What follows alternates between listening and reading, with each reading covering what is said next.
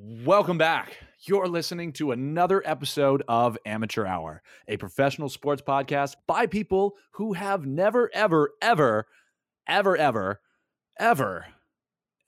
played professional sports. I'm your host, Max, along with Shreyas. And let's talk about these MF sports.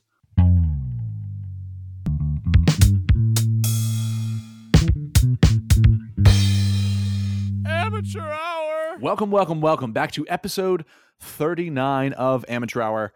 Wow, Shrey, what a day. What an episode we have lined up today. We have full circle. We have come full circle today, and we're going to be talking about, with 3 games into the NBA season for just about every team, we're going to be talking about our hottest NBA power rankings, and there is so much to discuss. So before we get into that, let's kick it off with those weekly highs. The weekly highs. All right, so Shrey, I am taking the weekly highs this week, and my personal and sports high are kind of mixed into one. Now, that is because since moving to Arizona, of course, I have to become a bandwagon Cardinals fan. It's perfect timing. They're good this year. Same thing with the Suns. You know, it's just, it had to happen. And the Arizona Cardinals are now 7-0. What a start to their season, man. They have so many offensive weapons, and they just added Zach Ertz, who got his first touchdown in his second game playing with them. Wow, they are great. And I went to that Cardinals game. So that was my first NFL game. So it was great. There was great energy. It was a sea of red. There was 2 Texas fans there. Blowout over Texas, even though they started off with a safety. It was fantastic. I can only imagine this is the perfect year to be in Arizona, just knowing that Kyler Murray is playing at an MVP level. And he's insane. It's pretty ridiculous. He went 20 for 28 yesterday. I know that the Texans are should be relegated, to say the least, from the NFL. You should hear me just off podcast talking about the Texans, because I despise that organization. It's just ridiculously run. It's a clown show. They've made horrible decision after horrible decision every year, right? So it's gonna, if you lose to them, it's pathetic.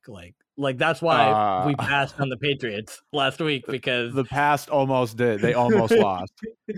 And we bashed on them for winning. That's how bad the Texans are. So yeah, that Zach Ertz trade only does them help because Max Williams got hurt, I think 2 weeks ago. And just having such a great wide receiver, that offense is so prolific with AJ Green, Hopkins, Kirk, Moore, Ertz. Yep. Right. It's ridiculous. And then they have some great backs in Chase Edmonds and James Conner. And the defense is so good. It has Chandler Jones and JJ Watt, like you said. And the JJ Watt pickup. Yeah, I know. Taking JJ Watt from the Texans and taking Hopkins from the Texans. Big on in Zach Ertz too. I think it's funny because when he was leaving Philly, there was a quote in his final press conference, and he's like, this is just tough, man, because this is where I want to be. And you feel for the guy. You're like, you've built yourself up a little life here. You got your friends, maybe got some family, whatever it is. You just like the organization. That's great. Yeah. But after last Sunday, after he scored that touchdown, he said, "I've never seen so much green field in front of me in my life." And that's pretty much true, because the receivers he was playing next to, he was probably their top option every week.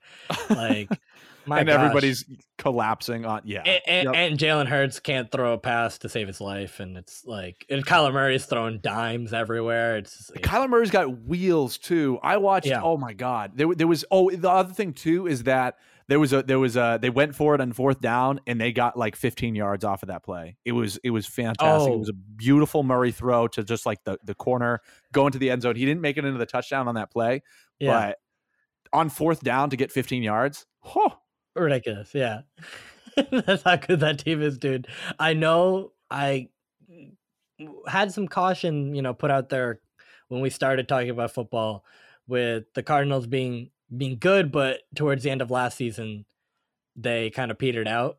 especially when Kyler Murray got hurt. Well, hopefully Kyler Murray stays healthy, because if he stays healthy, this team's going to keep rolling. I don't see them getting stopped by almost anyone unless like for themselves. Like if they stop themselves, that's their problem. So yeah, and when we got in the beginning of the game when the Cardinals got safetied, when Kyler Murray got in the beginning of the game when the Cardinals and Kyler Murray got safetied, I was concerned because he went down and he took a really hard hit, and he was kind of like he had to be helped off the field, like he didn't look right, and I'm like, oh no, this can't be the first game that I go to. Can't be the game where our star quarterback gets injured. But he came out and he was perfectly fine, and then continued to throw 70%, like insane, ridiculous. So those are my weekly highs. All right, so Shrey, what's bad? The lows.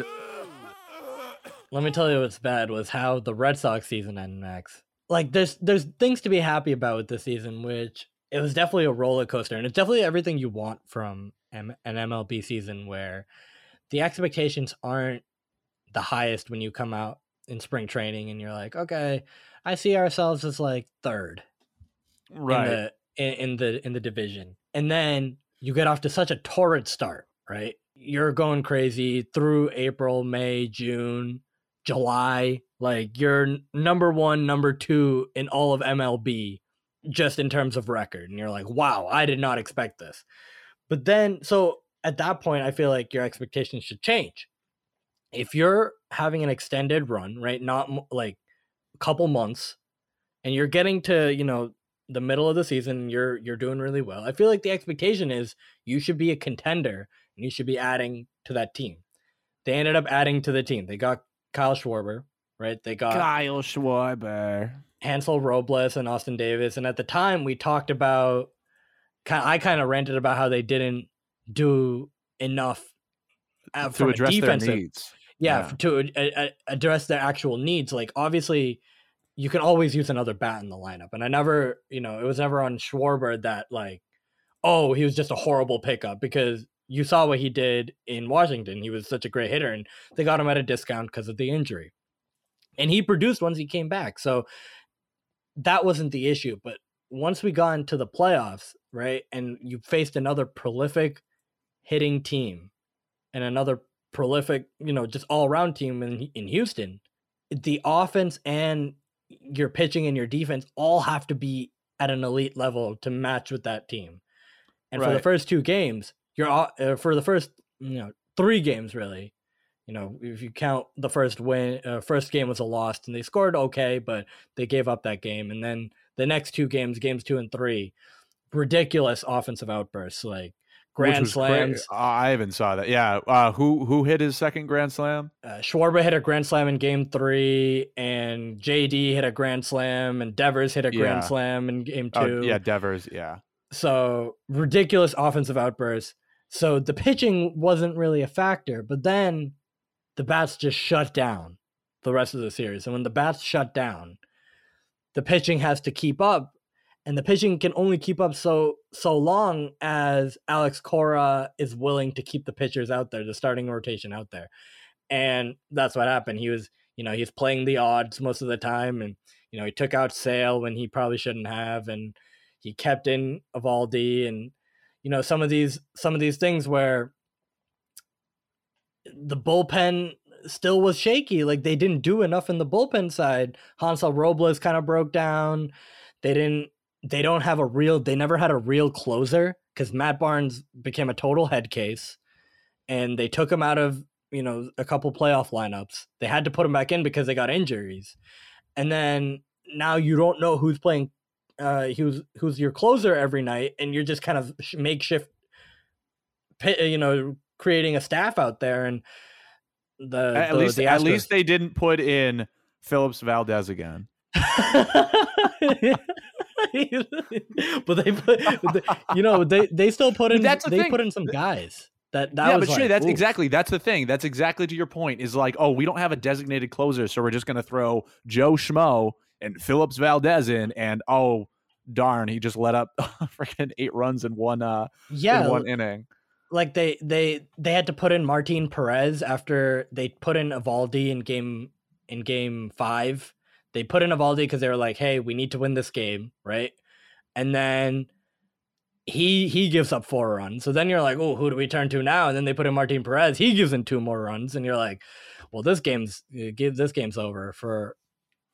I don't even know if the season. It looked like the season was over at that point because the bats just weren't waking up, and it's kind of a depressing end to the season because it felt like you needed, as a Red Sox fan, to understand that the expectations had changed once they had won the wild card game, and then once they had beat Tampa Bay, who everyone felt that they should have lost to, and then you're up 2-1 against Houston, against a really good Houston team, and you're 2 games away from going to the World Series, and then you lose 3 straight, and for a combined, I think it was 4 or 5 runs, which was like, I don't know. Well, it's just not a great season end. Yeah. Hey, at least we beat the Yankees. My friend Thomas from New York sent me a bunch of great memes, and then he started saying, "Oh, well, Brooklyn's better than the Celtics," and I'm like, "All right, no, you still lost to the Sox." It's when the Yankees lose, he's taking like a potential like 1st, 2nd seed in the NBA and bullying like a 6th seed. I will say this. The Yankees paid Garrett Cole $324 million to absolutely crap down his pants in that wild card game. At least we didn't pay that much money that ended up doing really like horrible. All the people that played horrible didn't have great contracts to begin with. Like they were just kind of like, at the end of the lineup, we'll just like throw them in there. You know what I mean? So at least we don't overpay someone to play bad, while the Yankees overpaid a lot of people to play horrible. So I will say that. Well, then there you go. Shrey, I'm sorry that you felt like it was a frustrating season. We talked about a good amount of baseball, I would say, this year. And now you're going to have to analyze, and I'll try to learn more as we go. But you'll have to analyze, like what needs to change for this coming season. Do you are we going to retain Hernandez? I think he has 1 more year on his deal, so I would hope so.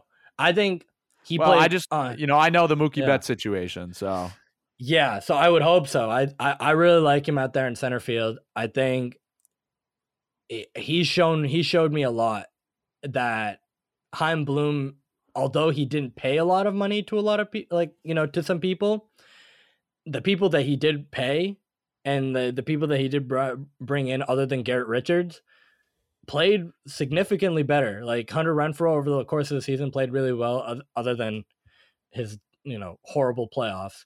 And then Kike Hernandez was unreal in that playoff stretch, and then was a solid, really good, a solid to really good center fielder. So I would love to see him back. I think your big questions now at this point are we doing enough to keep Bogarts? Are we doing enough to keep Devers? And, who else can we bring into the line? Are we going to keep Schwarber? What's going to happen there? Schwarber. And then are we doing enough to, meet those needs that we were talking about earlier in the season, which actually came down to bite us. Schwarber had a big error in the series, and, it swung things around at first base. And if you had a good defensive first baseman, maybe you wouldn't have to rely on people that can't play the position. So right. That's also, I love the names of the Boston sports executives: Chaim Bloom and Wick Grousbeck. Oh yeah, owner of the Celtics. Like, what? I mean, the Bruins guy is Jeremy Jacobs, which is more of a classic nice, double name white guy. Nice Caucasian name right there. I'm Jeremy Jacobs. I have a relative with 3 first names. Like a middle name is also the first name? Yeah. Like it's literally like it is like one of the widest names that you will ever hear. I'd love to say it on air. Jimmy John Smith. It's literally like close to that. Yeah. That's amazing. We'll refer to him as Jimmy John Smith. Jimmy John. Yeah. So, Shrey, what about just quickly before, because we for all of our listeners today, we are gonna dive right into the craziness that is the start of this NBA season. And we're going to dive right into the craziness of what we think in our expert opinions. We were decently close last year, except for your 9 and 10. Those were, or your 8 and 9. Whatever you put the Kings and the Pelicans at. I definitely put the Kings in there. Yeah, I'll hint to it now, Max. I did not put the Kings in any playoff scenario. Oh, no, that's a spoiler. Just wait. I was just going to ask before we get there, what is your personal low? Oh, my personal low from this week. Any more bagel trouble or? No, the bagels have been good to me. They've been very kind. My they've not given me the bagel gods have smiled upon me. They've seen my struggle, my strife, and have blessed me with my fine new bagel cutter and the cleanest slices possible. I will say, bagel gods. I will say, I found myself a little bit sluggish this week, and I feel like overall, I'm kind of looking forward, like not looking forward to as in like a positive, but also like looking forward as this week comes across in New England, and it's very rainy, and it's very just cold and damp and rainy and and I tell you Max, all week there's I think one day from this past Sunday to this upcoming Sunday where it doesn't rain, so I think that's kind of like a little bit like added to all my I can mood, say, and it's sad.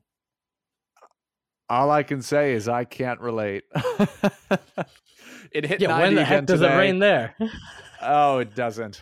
Sometimes it did, actually. A couple weeks in September, we got like 2 or 3 rainstorms. They lasted for about 15 minutes, and they were dry in 30. It is, yeah. I was in Denver this past weekend, and it was cold. It was like 60, but being used to the heat now, I was there and I was like, oh, I'm cold. Yes, I'm chilly. That is one thing I found it was I think 55 yesterday, and it was a nice 55. It was like sunny out, and there was like a little bit of chill, like a little bit of wind, but I was like, man, I gotta wear like a second layer, when normally if it was like 55 coming off of like a 90-degree day here, I'd be like, holy crap. Death. Yeah. This is amazing. Like I would much rather have the 55, but now I'm like, now that it's getting like cold with the 55, I'm like, oh, this 55 doesn't feel as good as like a summer 60. Yeah, I hear you. Well, sorry about your weather. No, I'm okay. To everybody living not in the desert, hey, listen, you guys can survive in the summer. You literally can't go outside here. Anyway. All right, Shrey. Here it is. Welcome, ladies and gentlemen, to the 2021-2022 NBA Power Rankings episode, where Max and Shreyas discuss the most important power rankings you will hear this year. All right, Shreyas. Woo!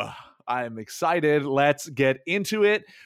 I just want to reflect on last year. I feel like we did a pretty good job. I think so too, Max, but I also don't remember what I said because I'm trying to, not think about me putting the Kings in the playoffs last year. Yeah, that was not good. That was not great. But overall, for those of you who are just joining us, when we did this last year, or for the shortened weird NBA season, actually at the start of this year, Shreyas, not we, I can't include myself in this debauchery. Shreyas said that he thought the Kings were going to make the playoffs because he thought that Marvin Bagley was going to have a good year and that Buddy Hield and De'Aaron Fox were going to maybe do good enough to get in. Well, yeah. And you also thought that Zion too. Have you seen the stories about him? Yes, Max, we've been talking about him, and he's to add on, like, it's like salt to his already injured wound. Is already saturated rumors to his already lipid wound. Yeah, are all the rumors around him that I feel like they've just been very surface level, that they're not like, oh, this is like glaring and people need to look at this right now. But I feel like if something were to happen, like, people need to keep an eye on some of these rumors because yeah. So for everybody who doesn't, the proof is in the pudding, and Zion's been eating too much of it. So what's been coming out recently about our beloved star Zion Williamson is that he, after coming off of his rehab, is now, quote, north of 300 pounds. That is insane. This man was already 285 and a big boy. And I'm not making this to comment on his physical appearance or anything like that. I'm just looking at it from a NBA athletic standpoint. He is much too large for longevity or just to even like play effectively in the NBA, especially as you have, again, the changing league of like long, just skinny, but muscular and like durable, like guards and forwards. You know, like look at Giannis, right? You look at him and he's extremely muscular, but he's still lean and mean. Kevin Durant, Jason Tatum, Ja Morant, Zach LaVine, even Jaylen Brown, who is, I would argue, larger, is still like very lean and mean. Like a lot of these guys, all the centers, Kristaps Porzingis, you know, these guys are, there's a body type, a variation, but there's a body type, and Zion is an outlier. So the stories have been coming out that he is now north of 300 pounds, and I saw a picture and he just looks big. So that's very concerning for the Pelicans, for Zion and his camp. They say that he's okay to play and he's fine, but concerning. Yeah.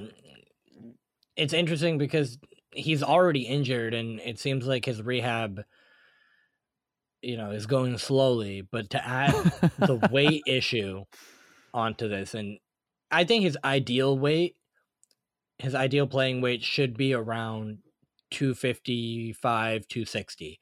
I think if he's I'll give him 275. I'll give him 275. I'll say 10 pounds off of last year. He'll still be strong as heck.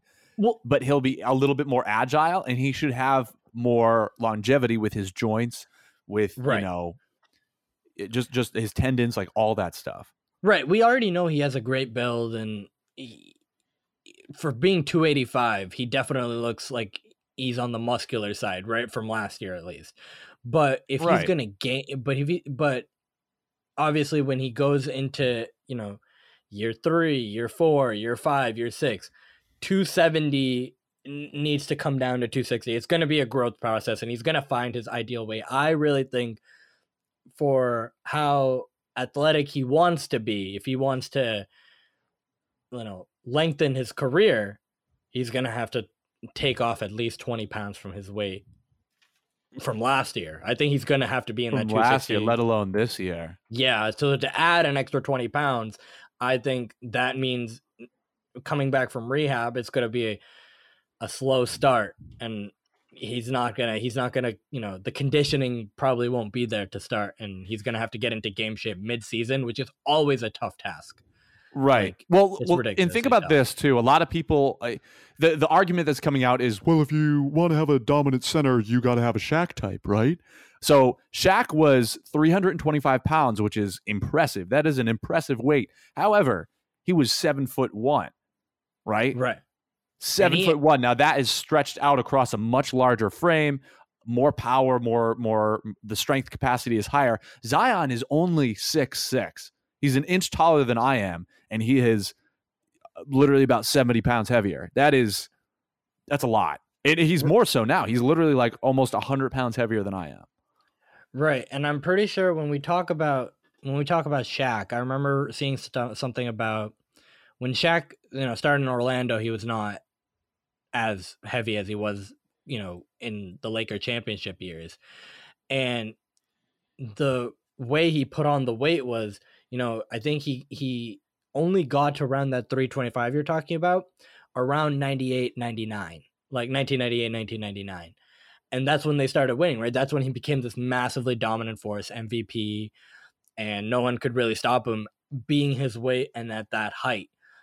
But if we look at how long that lasted, right, before he started getting injury issues, it lasted only around 3 or 4 years, and he was having, you know, sporadic issues here and there, but for like true health, from a true healthy standpoint, he wasn't able to last longer than 3 or 4 years without getting a severe injury, right, you know, coming off of that last championship. So That's exactly. And that's when him and Kobe were the most at odds about his weight and his conditioning. But then you think about Shaq in Orlando, he was still well over 300 pounds, but man, he could, oh my God, athletic freak. Insane. Yeah. Well, he was, so you got to think about that too. And Zion's already been hurt for the majority of his career. Mm-hmm. He's been injured more than he's played. And it's just ridiculous to me as a Zion doubter that people are still hyping him up to be one of the best, whereas we see Ja Morant out of the same class. I mean, that is, out of the two, I'm taking Ja Morant every single day. Every single day. I don't care that Zion was a fake all-star last year. And people are going to get mad when I say this. But Ja Morant is a better basketball player. I don't disagree with you right now. I think we look at Zion in terms of his potential and his capability more than what he's actually produced. And Zion, although I like aspects of his game, like I think his passing was really good in the middle of last year. And, you know, he's definitely a good offensive rebounder, and his ability to, you know, get into the paint at will sometimes is ridiculous. Mm-hmm. Like, but consistency and availability are, you know, two of the best abilities out there. Like, just being a pro player, like, you need to be on the court and you need to show that you can last a full season, especially if you want to be a star. So that's something we haven't really seen from Zion. And I'm not sure, other than the play that we have seen, if it's also going to hurt his career, the way he's kind of conditioning and stuff. And that was a question coming out of college for him too. Could he get into NBA shape? We know his capabilities. Can he get into NBA shape? Mm-hmm. And that's a question we're still saying 2 years later. So yeah. And the other thing too, just on the injuries and on Ja Morant, is we've seen him get hurt. We've seen him been out for pretty much the minimum amount of time, and we've seen him bounce back almost immediately, like as quickly as he possibly can. You know, different people, different body types, different trainers, all that stuff. But something to consider as well on that argument. Yeah, he had like a grade 2 ankle sprain last year, and he came back in a month. Yeah, like that's like a significant injury. A grade 2 is closer to 2 months, and he came back. Gordon Hayward was out for 3 with that. So yeah. So I think that's like a test of his toughness too. And I as of right now, just based on the body of work, you can't say that Ja Morant is not as good, if not better, than Zion at this point. I'll say he's better. All right, Shrey, let us do our dive. Which conference do you want to start with first? I want to start with the West first, Max. I feel like we might match up here more, just based on I agree with that, the options available. So I kind of want to see where we go from here. Okay. I just want to say, and I'll let you go first, but my top 3 could all change, and I think the top 3 are going to be very close this year. I have them set in a particular order, just based off of history and based off of potential and things like that. However, I think that the top 3 in the West are pretty interchangeable, and I'm fairly certain that these teams are all going to stay healthy, knock on wood. And if that is the case, they're all going to be very, very comparable. So Shreyas, I want to hear who you have in your top 3 in the Western Conference. So Max, I think we're gonna make sure we keep that baseline of health, right? So although we know people's injury history, I think we should I think we should keep that only in check when we understand the depth of the team in general. I don't think we should be thinking about if this person's hurt. Okay, yeah, fair. If Mitchell gets hurt, right? So, or if LeBron gets hurt, as long as they have the depth, then I think we should kind of keep that baseline. So understanding that, I like that. Understanding that, my top 3, Max, are the Jazz, the Suns, and the Lakers, in that order. Oh wow. Okay, I have 2 of them. I have the Jazz also at number 1. Okay. The Jazz, we'll just talk about it now. Yeah. While they have been a very consistent second round exit, they are led by a top coach. They have top tier talent. Donovan Mitchell gets better every single year. Rudy Gobert is DPOY. Like, there's nobody else who is DPOY. It's just him. And he gets all the votes. He gets all the votes every single year. Apparently, there's no other defensive player besides Rudy Gobert, but they're deep. They're a team-oriented team.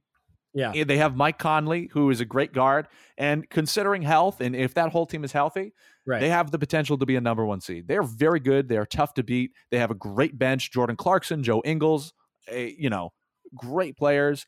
And I think that they'll go far in the regular season. Yeah, they have a lot of versatility on that team. I think every kind of aspect that you would want from a consistent team, they have. They have the shooting, right? They have defensive versatility. Yep. Defensive. Yep. Royce O'Neal is defensive. Joe Ingles and Mitchell and Conley, they can all pass. And then they have the closer and Mitchell.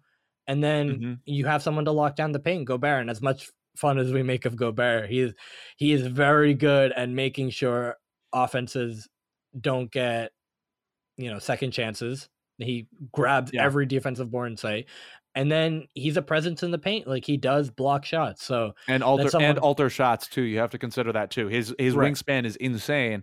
And if you're a regular guy driving in and you have a weak take, it's gone. It's out. Yes. It's going to get blocked. Yeah. Exactly. And then, in terms of depth that they got this year, they got Rudy Gay.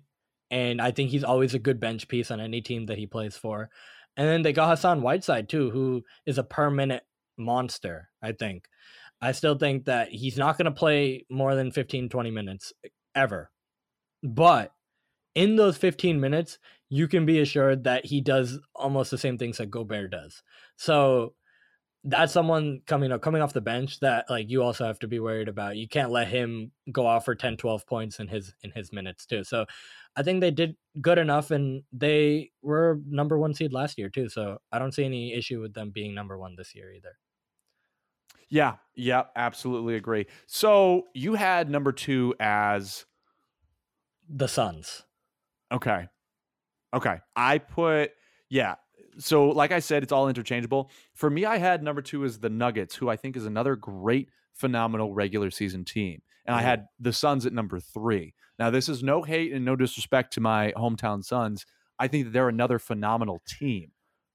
Chris Paul is singing praise about their locker room. They have depth. They have offensive and defensive capability.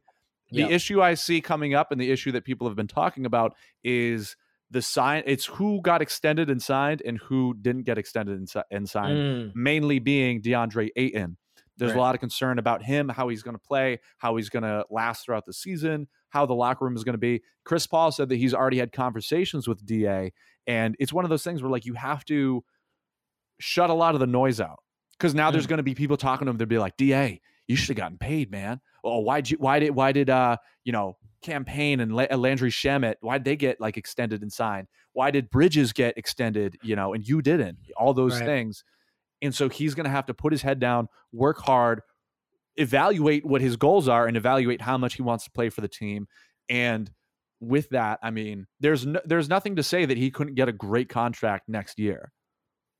Absolutely. I think his play from last year, and especially in the playoffs, it felt like they were going to re-sign him immediately. But the value couldn't get matched. I know DA definitely wanted the full, worth more. Yeah, he wanted the full 173. And I think the hesitation for the Suns organization was the years prior, right? He took a while to, like, get good and warm up, really. I mean, this is the end of his rookie contract, and only his last 2 years. His first 2, he was a defensive I wouldn't go so far as to say liability, but he was exposed on defense a lot. And we talked about this. Yeah. He wasn't great. He had the same kind of Robert Williams from the Celtics problem, where in pick and rolls or in very, like, intricate offenses, he could get stuck. He's not switching. He's not, diving to the basket on defense. He's out kind of in that middle end, and he had a harder time on the perimeter. Right. Now I think a lot of those concerns have been addressed, and he's gotten a lot better there. So I think that he deserves the bag for sure, because he really is a great center, and he's coming up as one of the top young centers in the league. It's just interesting to see how that played out within the Suns organization. Yes, and that's something to look out for. I know he's had a couple, to start the season, he hasn't been great, but I expect him to be better than he is right now. I For think sure.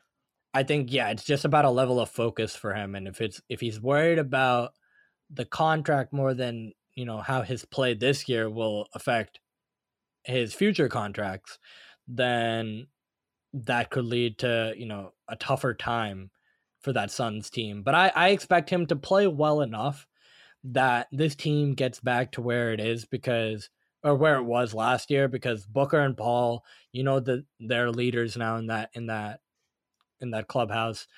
And Mm-hmm. then And they're Bridges, so good, man. They're so yeah, good. they're very deep. Landry Shaman, I know I was kind of confused at the contract extension right away, I but was also confused by that. But a but great he's a signing, great yeah, offseason pickup. 3-point specialist, right? You still have Campaign, Elite. Yeah. you have Alfred Payton, you got JaVale McGee to back up Ayton.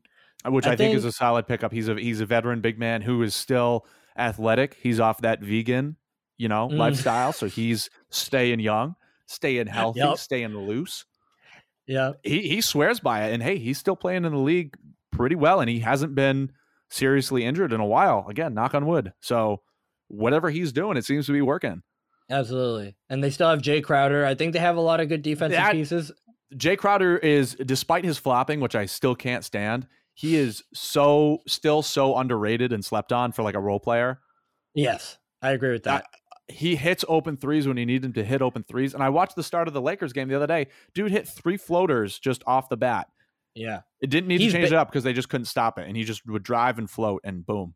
He's big on winning teams too. Like when a team is winning, and when like he's a key cog in that factor of why they're winning.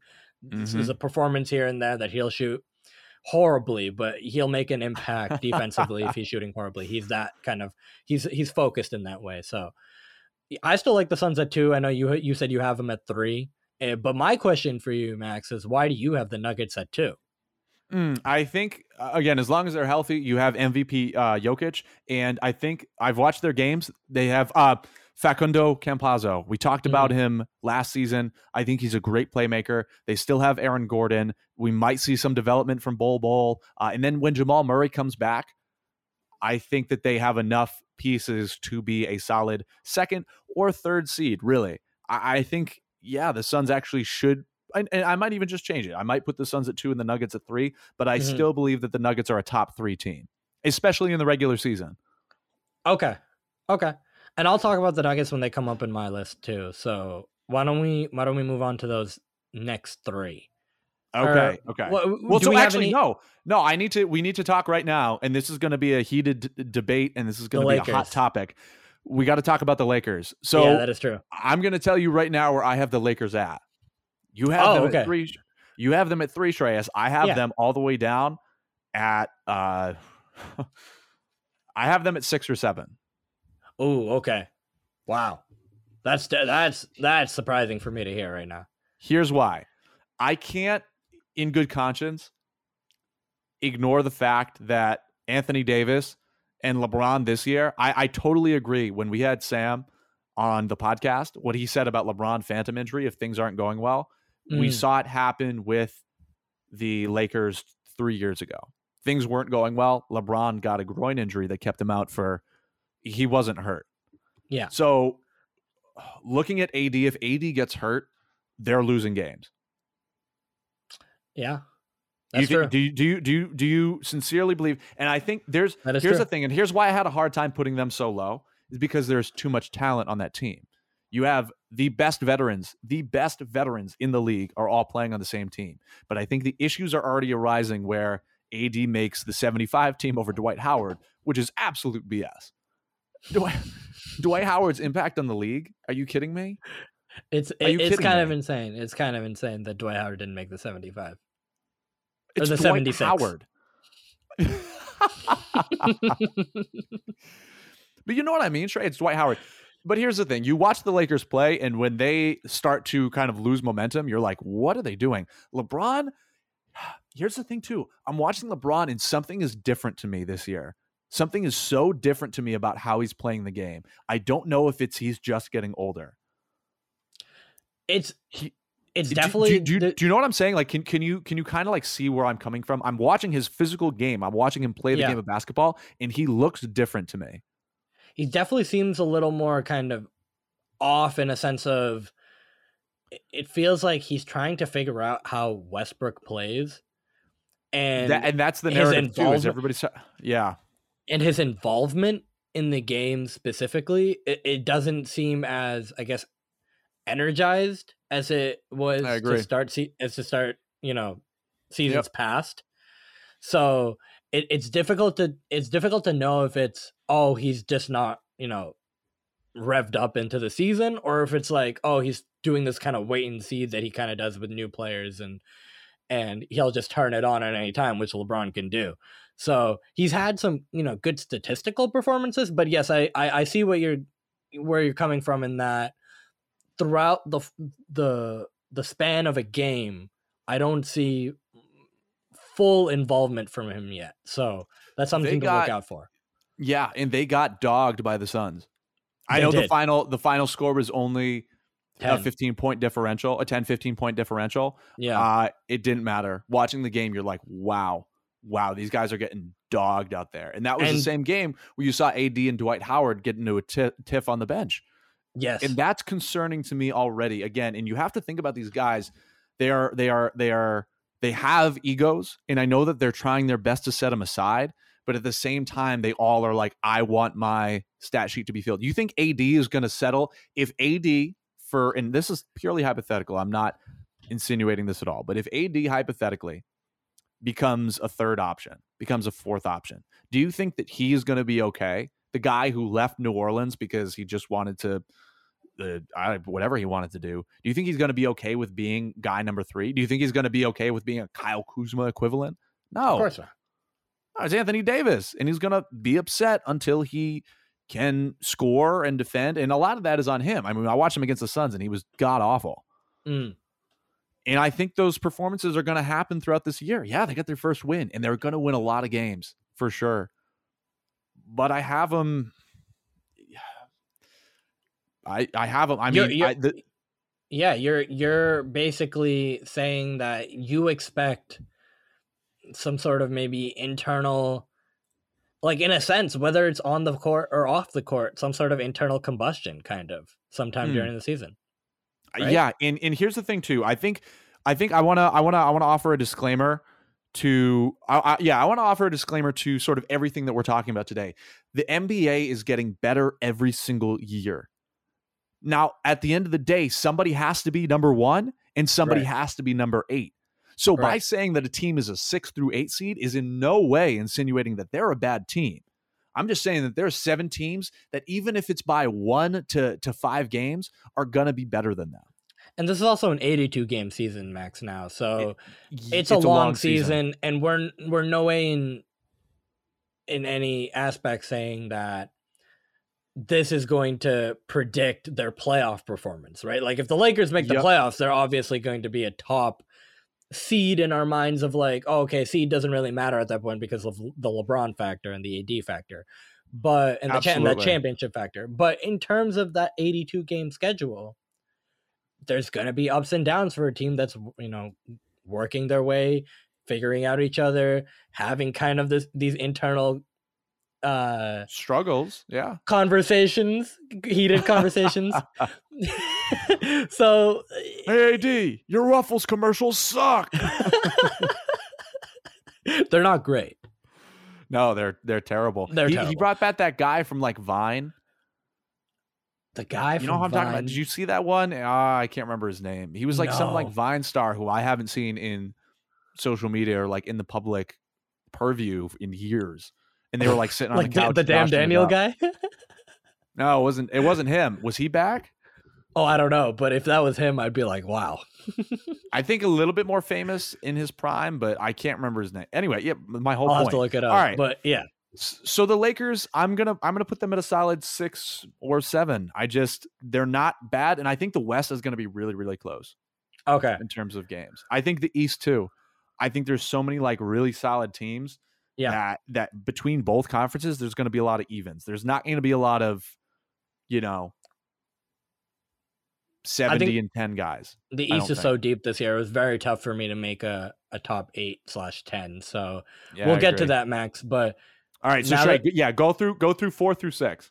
Yeah, let's go through some mid-tier regular season Western Conference teams. And so for me, number 4, I have the Warriors. Oh, me too. I think they're going to be very, very much improved. And I really like just where they're at without Clay. I'm a fan of how they've played the past week. And then also I like their depth. For a while I was not, I was unsure about who they had past Curry, like for the past year, right? Like they don't have Clay. Who can they kind of depend on for that scoring punch? Iguodala. I choose Iguodala. There's a space laser pointed at Earth. Future's on the line. Last shot. I'm going Iguodala. But I like what Jordan Poole and Wiggins bring. Like Wiggins, now vaccinated, is going to play as many games as he's healthy. And that's huge availability, right? I always talk about, I preach availability. And if you're a good player, you must be on the court. And Wiggins, although he's not number 1 worthy where he was drafted, Wiggins is a solid scorer. He's a solid defender, and he's going to give you some big outputs here and there. So I like Wiggins. I like Jordan Poole. And then when Clay comes back, to have Jordan Poole come off the bench, to have Otto Porter, Damian Lee is a good scorer, right? Draymond Green, still a good playmaker. JTA, a good playmaker. Bielitsa, a good shooter. I like kind of where they can manufacture some scoring from outside of Curry. And I know Curry's going to get like Toscano Anderson, go. Otto Porter Jr., go. Go. They have Gary Payton's son, GOAT. Otto Porter Jr. can finesse a whole NBA team and still have a role. But he's still there, and they have some flexibility. And when Clay comes back, I know he's gonna have to like take some time, getting into the swing of things, being out for 2 full years. But I think he is one of the best shooters. He's the best catch and shoot shooter in NBA history. Yeah, just about. And let alone in the league, like when he's healthy. Oh, but also think about too, their draft, Jonathan Kuminga and Moses Moody, who both had preseason highlights. Really, really strong players. Kuminga's out right now with, I think it's a right ankle injury. Yeah, he's still something like that. But they say that he's, positive right now, that things are, moving in the right direction. So he'll be back. And I think that's great, drafting a shooting guard and a power forward as like 2 solid rookies. And they got great picks. But I think it's like 7 and 14. Right. Yeah. And the big factor for them, Max, is what I feel is James Steph Wiseman. Curry. Oh, yes. No. That too. Because Steph Curry, you know what Steph Curry is going to do. Like he's going to, you know what, Shrey? He might even have an MVP season again. If he plays like this, I don't know how he does it. And you look at him and there's like, what is your ceiling? Like, where do you stop? Where do you stop getting better and breaking ankles and breaking hearts and literally being a basketball god? When do you stop? And he said, probably never. And he smiles, does the shimmy, and then just drains a 3. Do you know how he used to say, LeBron, the LeBron factor when it comes to MVP voting, and it's like, oh well, LeBron gets it every year. He's like, we got to give someone else a chance. I think we're getting to that point with Steph Curry now. Like, I think he's got to be in the conversation. I think he's in the conversation every year, so many times that like it's gonna get to a point where we're like, oh well, Steph is there every year. We just got to give someone else another chance. And I think we're getting to that point. Like, that's how good this man is. He's going to beat the 3-point record this year, another record, as if he didn't have any more. And now he's looking like a Tom Brady of basketball. Yeah, he's gonna be a legend already. He's in the top 75 players of all time, and no one had any question about that. So we're not even going to debate that. But for me, coming into the season, James Wiseman was a player that I feel like should be better than he is. And I feel like he needs to get, if he can understand how the NBA works and just get into that mindset and, have the game slow down for him, I think he'll get there. He's a factor. He's going to be a factor, because the one thing the Warriors have never had, even when they had championships, and they didn't really need to when they had KD, but now more than ever they probably do, is a great big center. Man. Yeah, a great center. They don't have a solid why center. why are you putting disrespect's name on JaVale McGee, GOAT, Jonas Jerebko, GOAT? I don't think he's a center. And now, he's center power forward. He was there at the 5 sometimes when they were running small. Andrew Bogut. Yeah, and Andreas currently, Biedrins. David and currently Lee. Kevon Looney. Why are you putting disrespect on his head? Because I'm not Looney. I'm not Looney to put Kevon Looney in a great center category. He's there. He's a placeholder. But if James Wiseman can be a 12 and 10, a blocker 2 type of player, like, that just opens up everything. Like, that's a guy now you have to worry about driving. Like, you don't really have to worry about them driving now on Kevon Looney, but you will. You will if James Wiseman can be there. So that's why I agree. I think Steph himself, and when Clay comes back, I think that's enough to put him at 4. So that's why I got him at 4. I agree. All right, 5-6. Yeah, Mavericks, Nuggets. Okay. Yeah, so you have the Mavericks at 5? I don't think I have the Mavericks at 5. I don't think that there's too much to talk about the Mavs. I think that they have Luka Magic. They need Kristaps Porzingis to be better. They need him to be better. Just play, dude. Just be aggressive. It's insane to me that he has had such a, and I know there was an injury in there, but he has had such a downturn from who he was in New York to who he is now. And it's not like he has a lack of shots. It's not like he has a lack of looks. He really gets them, and he just plays soft. One time I was playing basketball, and one of the kids I played with, and he's disgusting, and he's such a sleeper. And you look at him and you're like, this kid can't be good. He's filthy. And he said to me and another kid, he's like, you guys are big, but you play small. And I think that is exactly the case with Porzingis. You're playing with one of the most talented basketball players we've seen in Luka Doncic, Luka Magic, a god, another basketball god. The way that he perceives the game, his basketball IQ is like 300. It's insane. He's going to allow you to be better. And I don't think KP right now would be any better off going anywhere else. Seriously. I agree. This is a situation for him to play with a great player, but also not have to worry about kind of who's coming up and, like, is someone going to take minutes away from him? If he were to play well, he will definitely. If he doesn't play well, like, there can be more minutes going to Dorian Finney-Smith and Dwight Powell and in a smaller lineup. But as long as as long as KP is there, he needs to be playing at an all-star level, and he needs to be available. I know that's been a concern his whole career, is can he stay healthy for a full season? I don't believe he'll stay healthy for a full season, but if he can miss a maximum of 15 games this year, I think that's a win for the Mavericks. Yeah. I agree. And just quick, the last thing I want to say about the Mavericks before we move on, it's pretty straightforward. They're going to be about a 5th seed, worst case 6, best case 4. They're going to be right in that 4 to 6 range, most likely 5. Think about their bench: Tim Hardaway Jr., just the players that they have. They have Dwight Powell, Dorian Finney-Smith, like you said, Jalen Brunson, Josh Green, Kleber. They have Trey Burke now, Willie Cauley-Stein, Boban, Reggie Bullock, Tim Hardaway Jr., which I already said. But the only guy that's not good is Frank Nick. So good, you got to say him twice. Frank Nick. I can never say his name. The Filthy Frenchman.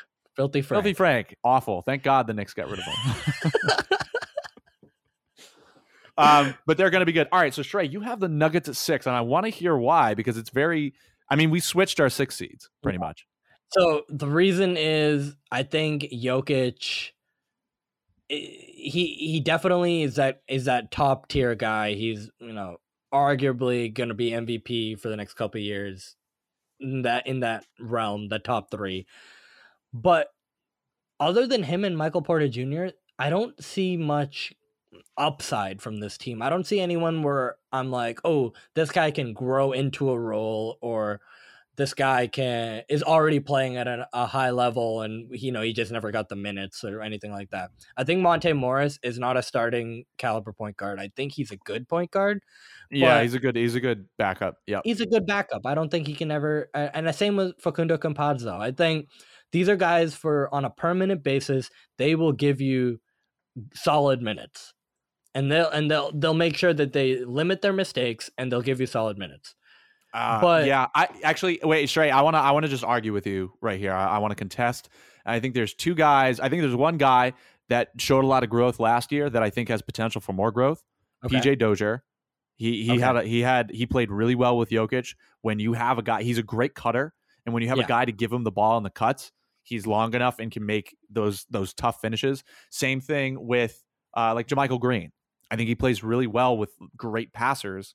If he doesn't have to be the primary facilitator, ball handler, or like driver, if he can drive without the ball and get just those dunks and those plays, and Aaron Gordon too, I think that he can grow into a bigger role. He was traded in the middle of last season, and there's always growing pains with that. They did fine in the playoffs until they got to the Suns and then got wrecked. Yeah, but they're playing a phenomenal team, and I Will Barton, I'm very low on now. I think that he had a chance the past 2 years after coming back from his injury, and he just, like you said, he became a lot whinier. But Austin Rivers too. I mean, he has grown into a much better player than he was 2-3 years ago. And I think it's those names that aren't household names, or even like, second house, whatever the lower equivalent of that is. I think it's those guys that are going to be surprising. And with a great big man at the helm, and with Jamal Murray coming back, and with Michael Porter Jr., I mean, that guy, I'm giving him a 3rd seed because he's going to have to play for his money. Oh my God.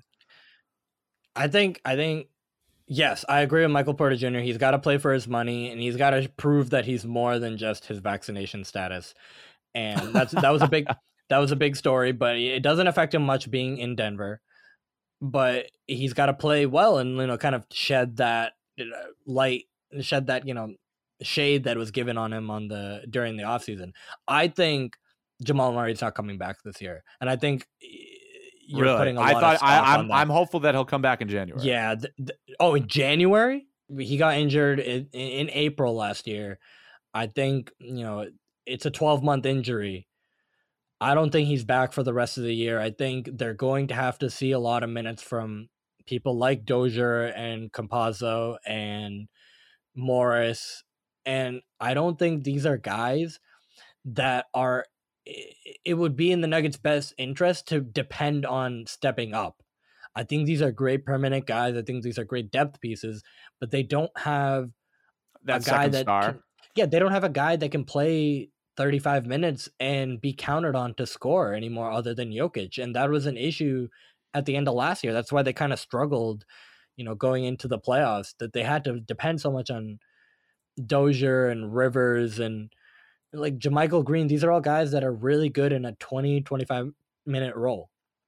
But any more than that, I don't think their value is, I think their value is negligible from that point on. So if Michael Porter Jr. doesn't play well, or is not, up to that upside, he's the most upside out of all of these players on the team. He's a guy that can get up to a 25 point per game scorer if he's really involved. I think everyone else, even Aaron Gordon, I don't really trust him in his current role. I think his role in Orlando was really heightened because of his playmaking ability. And I don't think with Jokic on the floor, he knows how to play with another playmaker. He didn't really have to do that in Orlando. Evan Fournier, he can pass. He's not really a playmaker. He's more of just a scorer. Yeah. And Vucevic, he was the top dog on that team. All Gordon had to do was pass to him. So I think with Jokic being the top dog and the playmaker, Gordon has not found his niche yet. And I think this is kind of a weird situation. I called it when we talked about the trade deadline last year. I think it was definitely a good move because they needed to make some sort of move over Paul Millsap. But once we was talking about the second half of the season, he didn't really fit, and I don't see him fitting with the same team over again, especially without Murray.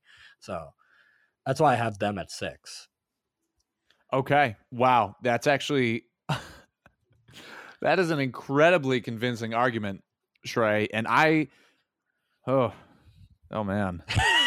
Stick with your gut, dude. Stick with your gut. I'm gonna stick with my gut. I might move them. I'm gonna switch. I'm officially gonna switch Suns to 2, Nuggets to 3. I still think that they're a top tier team. I don't know. Just Jokic is so good, man, and they're a good. Yeah, I don't know. I think that they're a good basketball team, and you're right. They don't really have a second star, but I think the team orientation and the expertise of good old Mike Malone and Jokic and if Michael Porter Jr. can play his upside and play as an all-star, most level guy who deserves the $200 million contract. Yeah, for sure. I think it's okay. That's a good point. However, I'm not moving the Lakers up. I think the Lakers are still going to stay like 6 seed. Okay, and I would maybe move Warriors to 3, whatever it is. Okay, let's talk 7 and 8. Let's talk 7, 8. Let's talk the end of this 7, 8, and then play in. Let's kind of put those together. So who do you have at 7 and 8? 7 and 8. 7, I have the Grizzlies. 8, I have Portland. And 9 and 10, I have Clippers and Spurs. Ooh. So you Clippers said without Kawhi they're not it. They have without Kawhi, look, PG, pandemic P, playoff P, whatever you want to be that day, you're not enough to lead the team by yourself. And while you have Luke Kennard still on the team, they don't have enough. You still got Marcus Morris. Without Kawhi, you can maybe make the play-in. I don't see you being a true playoff team. It's the same kind of conversation that I had with the Nuggets. I have them flipped. So I have Trailblazers at 7, Grizzlies at 8, and I have Clippers at 9 with you. So it's the same argument. The second star does wonders, right? For especially your outlook on the season. Kawhi Leonard is a better player than Jamal Murray, right? And Paul George is an MVP caliber player when healthy. So, or like in that top 3. So just having Kawhi Leonard there, that heightens, that would have made the Clippers like a 4 or 5 seed to me. But without him, it lowers them further than Jamal Murray not being there lowers the Nuggets to me. It's such a big loss knowing that they depend so much defensively and offensively on Kawhi Leonard, and they don't have great front court depth. Serge Ibaka's broken down. Ivica Zubac he's good. He's a good center, but he's nothing, to look at a lot of upside about. And they have kind of this ragtag team of veterans like Reggie Jackson and Morris, and they lost Rondo. It is Rondo. What it is, huh? They lost Rondo. They lost Rondo, but I mean, but you still have Terrence Mann. Terrence Mann, that's some upside there, but I just don't see them, doing much more than what Paul George can provide them on a nightly basis. So I have them right at 9. I think we talked about the Grizzlies already. I really like them, and if Jaren Jackson Jr. can stay healthy, he's huge. He's a defensive stud, and he can hit threes, and I really like his game. And we talk about. I think it's a big season for Triple J. Yeah, I think it's a big season. But however, Ja Morant and Brandon Clark, and they have good. All the guys, Steven Adams. Yeah, they have good players. And they play with the sense of urgency and oh my god, they play with the biggest chip on their shoulder, the biggest sense of grit. I mean, the Grizzlies are a fun team to watch, and that is because I think Ja Morant is instilling that mentality in the whole team that they are entirely slept on. Right. That nobody is giving them the respect that they are due. And I think that's translating onto the basketball court because those guys are fierce. The fact that they almost beat the Lakers and missed free throws is really what threw them under the bus. If you're that close to a team of some of the best talent in the league right now, your best veteran talent, period. Yeah. Like that. And it's the 3rd game in the season. Again, barring health, phenomenal team. And just great basketball, fun to watch. They will eat a lot of teams alive because of their fast-paced, gritty, just tough basketball. Absolutely. And with the Trailblazers, I think they're in the position they're always in. There's not really much to say about them. They're this type of team. They're this type of team, and they're not. Shreyas, I don't even know. They fired Terry Stotts. They got Chauncey Billups. Mm-hmm. How much of a difference do you think that's going to make? I think it's negligible. Yeah, coaching literally like as long. I like Terry Stotts. I thought he was a really solid coach. It's just like coaching, what do you?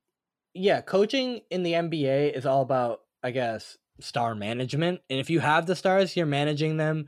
If you don't, then you're doing a lot more coaching, right? You talk about these kind of bridge teams, like, you know, the Brad Stevens early era. That's what Brad Stevens did in 2013. You know, he took a lot of guys that were on the cusp, and he did that in 2016 as well. And in 2017, you know, he brought him to the Eastern Conference Finals. So I think he's a pretty good coach. So, exactly. So that's the type of team that you're thinking about when you think about coaching, right? Like, but if you have the stars like Lillard and you have McCollum and stuff, it's all about, can you manage them? And, you know, seeing how Lillard can get disgruntled here and there, it's all about, you know, making sure that he knows that this is a team that they can, you know, put stock into. And it's all about the trade deadline for this team. If they don't, they got Norman Powell last year. They got to do something move, but he's already hurt. Yeah, they got to do something that shakes up this team. Shakes it up. Literally. They've been doing the McCollum Lillard backcourt for a long time, and while it's great and it's fun to watch, and they sent OKC home to one of the best shots of all time, I just, they're not enough to win a championship. I mean, Yusuf Nurkic as your big man, he's good. He's very good. He's just not, I don't know. He's not going to help you lead a team. You got, you know, if we're thinking about their bench, you have Nasir Little he's a second or third year now. He's been playing really well to start. How much of an impact is he going to make? You got some solid rookies, but how much of an impact are they going to make? Everybody's looking to Dame to be that guy. And while he is that guy, it's just when you're going up against a team full of that guy. Good point. It's hard to beat. It's hard to do. And that's what we see every year. It's like they're a couple points shy. It's not even like they're getting blown out because they're a competent team. It's just they're a couple points shy. And when you lose, you lose. And that's it. Yeah. That's the team. A couple points here and there. And that's why they're a 500 team every year. So and when they get blown out too, they really get blown out. So I don't know how much Lillard can stand of this, and you know, you always got to keep in the back of your mind: what are they gonna do with him? Do they think that it's better to get, you know, value for him now, or have him be disgruntled going into another year if this happens again? There could be some real drama coming out of Portland sometime soon. So no, I think so. Well, I don't know. I will acknowledge your point. I look at Dame and I see his character, and he's really. Like, I think he's gonna live, breathe, and die in Portland. I really do. I think unless the team trades him, he will not make the executive personal decision to leave. And I think that now with him being more involved with the trading process and things like that, it's better for him in their future. It's just like what he needs to think about, and the organization needs to think about, what trades are you actually going to make? Mm-hmm. Do you trade away McCollum? That's something you got to consider. That's something you really got to consider it. It's not working. And sometimes you take a big two and you need to make that big three. I mean, you could take McCollum and you could change it up and you could maybe make a big three out of him and Nurkic, you know, or maybe I different agree. team. The team is too small. So the backcourt is too small. I think they really need to get some larger guards. They have Covington, but I think they need to get larger guards. So I think McCollum is part of that issue, is that he's a really good scorer, but defensively people pick on him all the time. So yeah, he in one of my fantasy leagues, right? I saw somebody traded him for Buddy Hield, and I'm like, that is probably no, to me, that was the most like even trade possible. They're both like really solid scorers who just don't really play great defense. They're both really solid two guards. Yeah. that just don't play like fantasy wise. I think from they a are like point a standpoint, net zero. They are exactly the same. I agree. I agree. I agree in a NBA points basketball league. wise, totally different. I'm not talking about. I'm just fantasy. That was just a little sidebar. Yeah. Shrey, I just on my third, and as we exit the Western Conference and go over to the East, people, this is a long episode. There's a lot to talk about. The Spurs, it's Pop. They don't have scorers, but I think DeJounte Murray and Keldon Johnson are going to rise to the occasion. I think losing DeMar DeRozan is a big hit. You know, Jakob Poeltl is not going to. I like him. I like him, but he's he's good.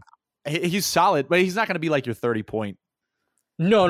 But I think he's one of these glue guys that kind of get underrated in terms of he's a really good defender in the post, and he's a solid shot blocker.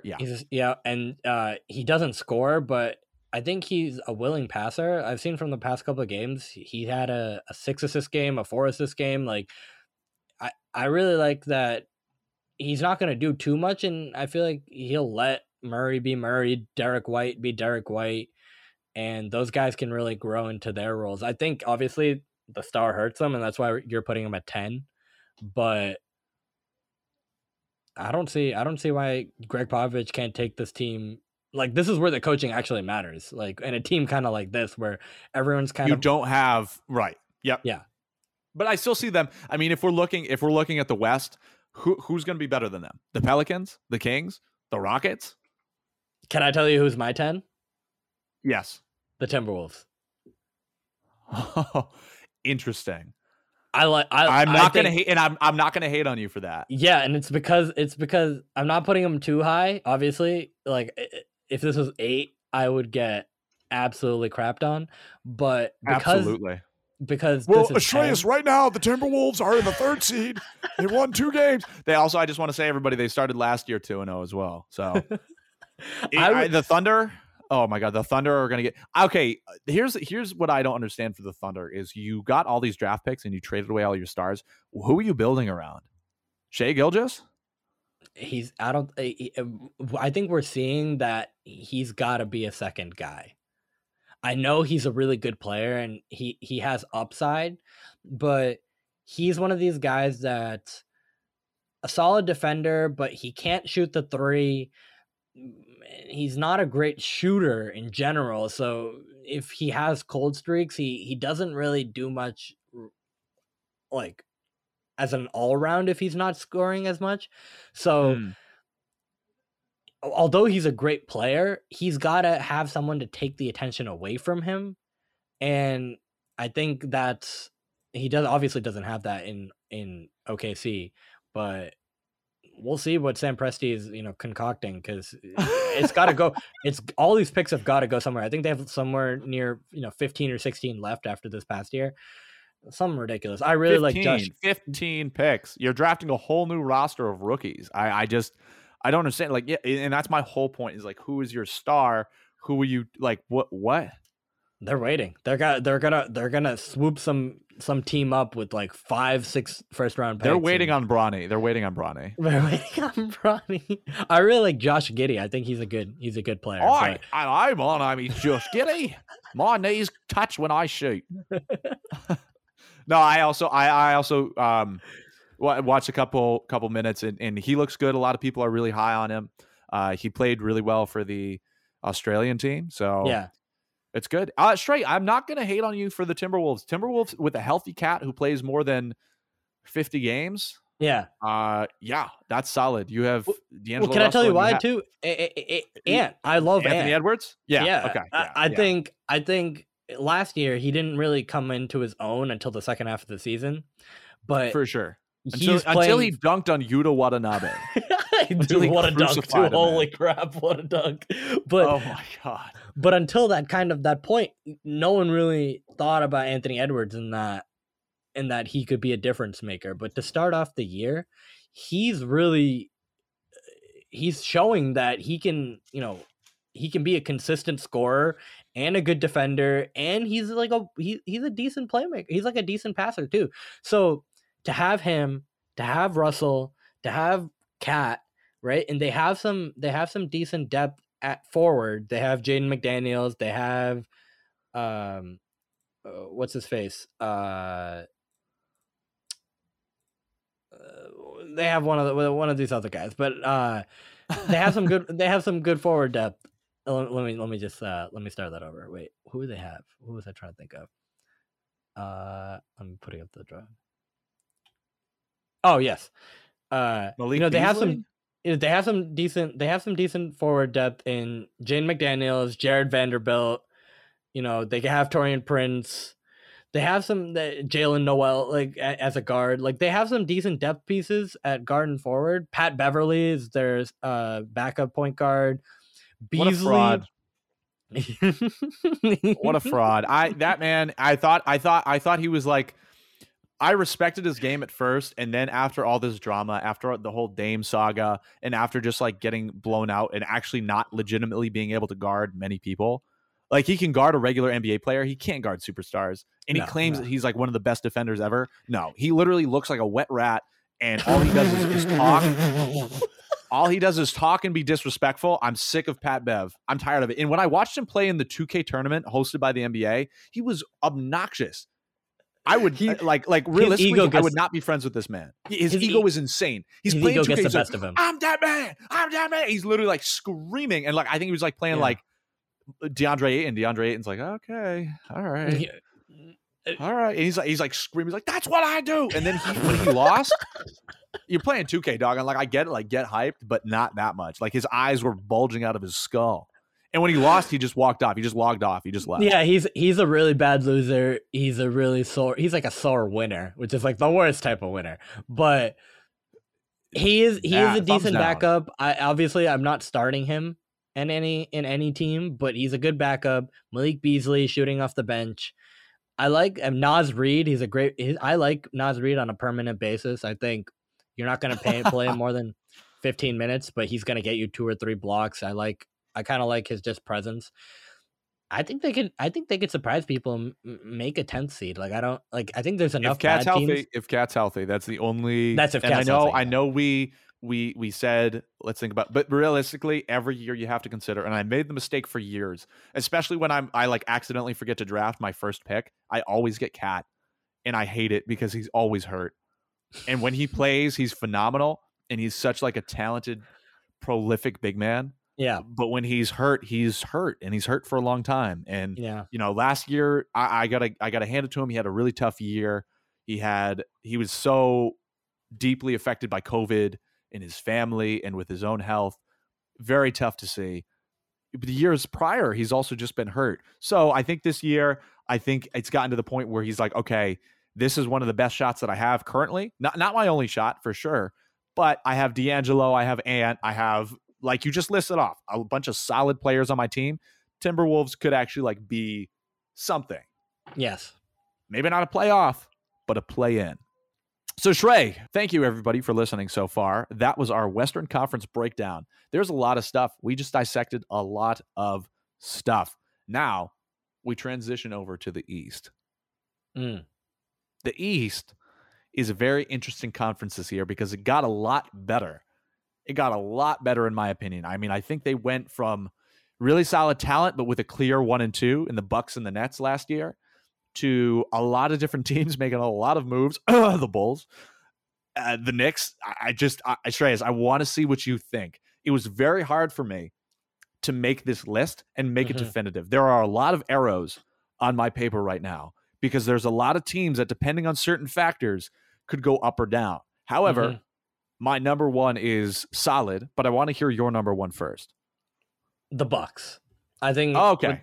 Yeah. Yeah, I think it's kind of without question. I think you gotta keep them until they prove you wrong, right? So I think the Bucks, they're super deep. They are definitely injured to start the season. Like they have DiVincenzo out, Holiday's been injured already, Portis is out. They're kind of stringing it together with Giannis and Middleton, but they have some guys that I really want to see what they can do in a larger role, like Jordan Nwora, Pat Connaughton, Grayson Allen, George Hill. I like how these guys have been playing so far. So I think it's going to be key that when their main guys get back into the rotation and get healthy, how are these guys going to play? Because, to fill out your, 10-man rotation going into the playoffs, these are the guys you want to see play a lot of minutes, especially, someone like Nwora and Allen who can score. So I like them giving minutes right now, and, they're giving you solid minutes. And I think when you have Giannis and Middleton, and the Bucks are just a great regular and Drew season Holiday. team. And Drew Holiday. We saw in the season opener what the Bucks can do and what they look like, and they were playing like it was the finals. But we saw that last year, and that's why they are the reigning champions who are looking to repeat and looking to defend their title. I understand that right now it's not the start of the season that they were hoping for, with Bobby Portis getting hurt, with Brook Lopez being out, with Drew Holiday in his heel, with Dante DiVincenzo being injured as well. Once these guys start coming back, and like you said, it's actually a great chance for some of the guys lower in the rotation to get some minutes and prove what they can do. Right. Now, all of a sudden, you have a really deep bench, even with guys that you just picked up, and you have Giannis. You're set up for success. So the Bucks, unequivocally, in my book, are a number 1 seed. Absolutely. So, okay. Moving on number to 2. Okay. So it's really big if. And I don't know, and I think that he'll come back. Oh, okay. Number 2 is the Nets. They are struggling right now. And if Kyrie does not come back, they are a 4 or a 5 for me. Oh, really? Okay.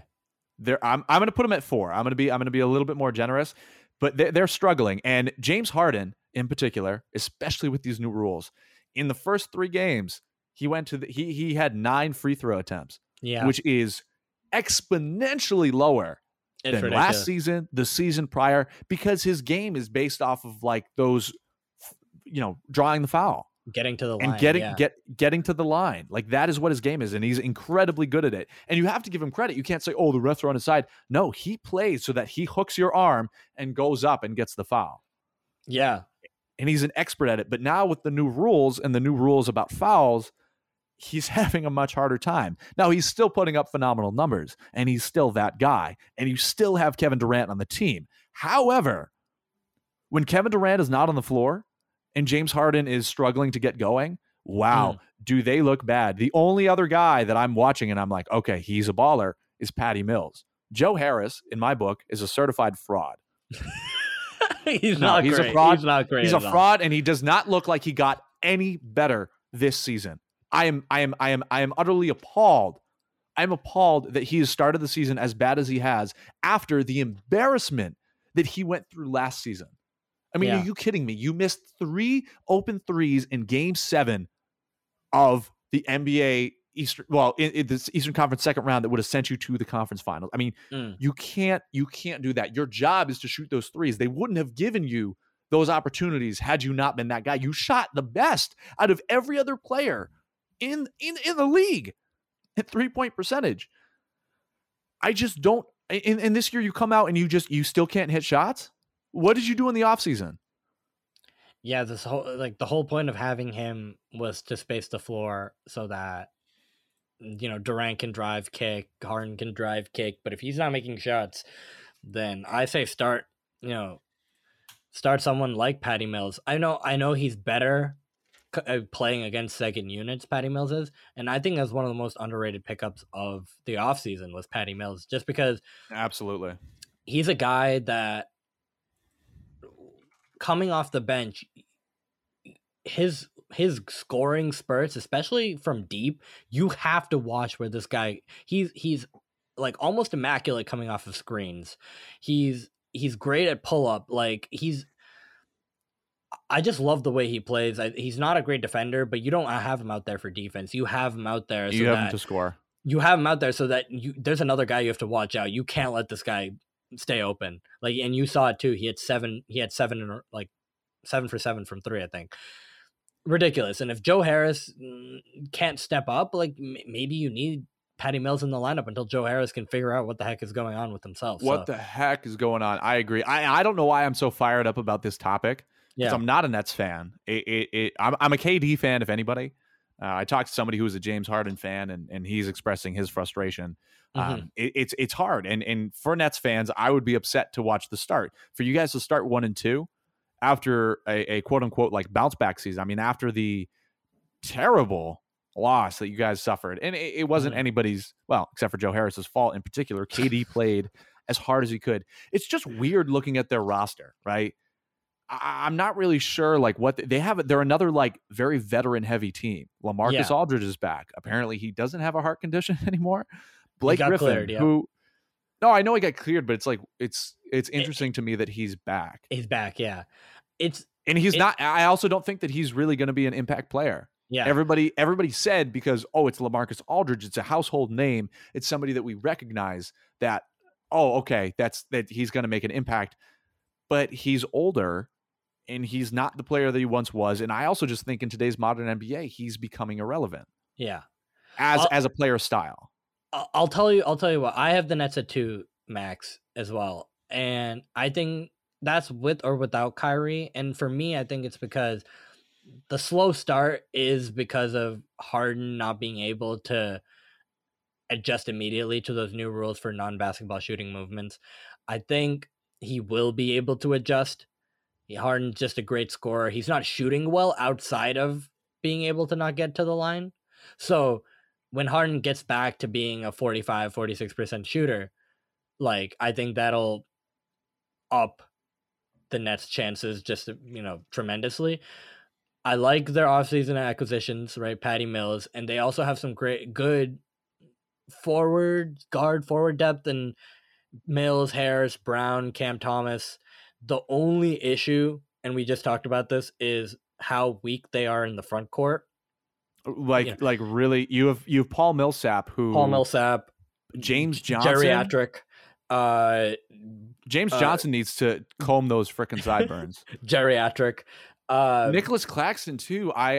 Confused. He's confused. He's Rob Williams from rookie year. He is a confused man. He's confused, man. He does not. Oh, dude, I watched them throw him alley oops, and he's just kind of like. I've seen so many great passes from Harden, and Nick Claxton just fumbles them out of bounds, and I'm like, man. And I see James Harden going like, oh, yeah. I remember he had a lob to Claxton, and Claxton finally threw it down, and he was like, thank God. Yeah, he did a thank God type of like hands in the air, and I was like, wow, that's how bad this guy is that Harden is like, thank you for actually making a dunk. I like his potential, but I feel like I don't know if he's gonna realize it this year, so he's kind of confused. Aldridge, we already talked about. Griffin, I don't know how many minutes he'll play and what he'll do in those minutes, but he's there. But why I keep he's there? He's on the court, right? He's there on the court, and he'll play almost every game. It's just how many minutes will he? And play he's still, they still have Bruce Brown, who I really like. They got DeAndre Bembry, who is an interesting pickup because I kind of feel like he does what Bruce Brown does, just worse. Yeah. Then you have Javon Carter, another interesting pickup. It's like, are you going to actually have him facilitate? Yeah. No, because you have James Harden if he's on the floor, or KD. Like he's just kind of like a null. Like, is he going to be there to be a dedicated shooter? I wouldn't think so, because he's not a phenomenal shooter. Maybe he'll fill in for Joe Harris. I don't know. No, but he's small. Honestly, those guys I could care less about. What I think is Durant and Harden, they resolve a multitude of issues. Like that's how good they are. And if they can get it together, I know, they are. Yeah, regardless they will, of who's, but they will. They will. And they will, right? And if they can get it together, they'll be a number 2 just based off of no one can stop them. So I think, and also think about Cam Thomas too. Yeah. Oh, yeah. I talked about him being kind of a sleeper, just being in that kind of guard lineup that they have. If one of these guys will have to get going. Yeah. I think also, just to end with talking about the Nets, is because of their star power, right? Just having Durant and Harden, people still want to go play for them. So don't, think about in the future, they probably will be able to acquire some sort of buyout. Think about the season. Yeah, think about the season. It's a long season, and you have 2 of the best basketball players in the league, and one of the best basketball players of all time, and a trade. So people will want to go there. Like Brooklyn is a destination just based on Durant and Harden being available. So a Kyrie comes back, they are a certified 2. Yeah. They need his scoring. I'll say it. I really think that they do. The trio was so deadly. It's tough to stop all 3 of them. You can't. And I think that as weird as Kyrie is, they got along fine. I think they got along fine. I mean, they made it as far as they did, and they were so effective with what they did because they got along fine. Yeah. I think that James Harden and Kyrie are chums. No, probably not. I think KD and Kyrie are like, they're friends. I think Harden and KD are friends. They have a good synergy on the court. They have a good synergy on the court. I don't think that they're hanging out too much. Bro, did you see the live stream where Kyrie is talking and KD's just like got his hoodie pulled up over his head, like almost all the way closed? Kyrie says something, KD's just like, what? My favorite was someone tweeted like why, like something along the lines of like, downing Kyrie in a sense, right? And they're like, oh, why is Kyrie on, I think it's something to do with the top 75 and like why, or why is he being considered, or why is he on the list or whatever? And is like, and he's like, am I crazy? And then KD responds and he's like, because you're a casual. And then the guy responds to KD and goes, but a vaccinated casual. And I died because I was like, that's hilarious. But yes, I think in general, we have them at 2 just based on the star power, the potential. If Kyrie comes back, they're significantly better team. But even if he doesn't, I trust that these, the 2 stars will figure out a way to get them into that top 2. Let's move on, Max, to 3 through Number 5. 3 through 5. Okay, yeah. Interesting. I have mine, and I don't think that anybody is going to agree with me. I don't know who's going to agree with me. But watching and knowing what I know of basketball and being right a good amount of the time, here's what I think. The New York Knicks come in for me as number 3. No way. Yes way. Do you think Philly's going to be better than them? Absolutely not. Who's going to be better than them? For me, it's Bucks, Nets, Knicks. And I never thought that I would say that the New York Knicks are going to be a 3rd seed. But I think as long, the only stipulation, the only contingent, and Joe Serralo, if you're listening to this is for you. I think the only stipulation is if Tommy Thibodeau does not overwork the hell out of his guys, they are a 3rd seed throughout the entire season. They're not going to be better than the Nets or the Bucks. But they are a solid team, and I think that they legitimately improved on everything that they were lacking last year. If you can take a double overtime win in which Julius Randle like absolutely annihilates the Celtics, and then all of a sudden you have freaking French Fournier, who is a great player. No. And here's the thing too. We've said this before, and I will say it again. The Celtics organization mismanages players to the utmost degree.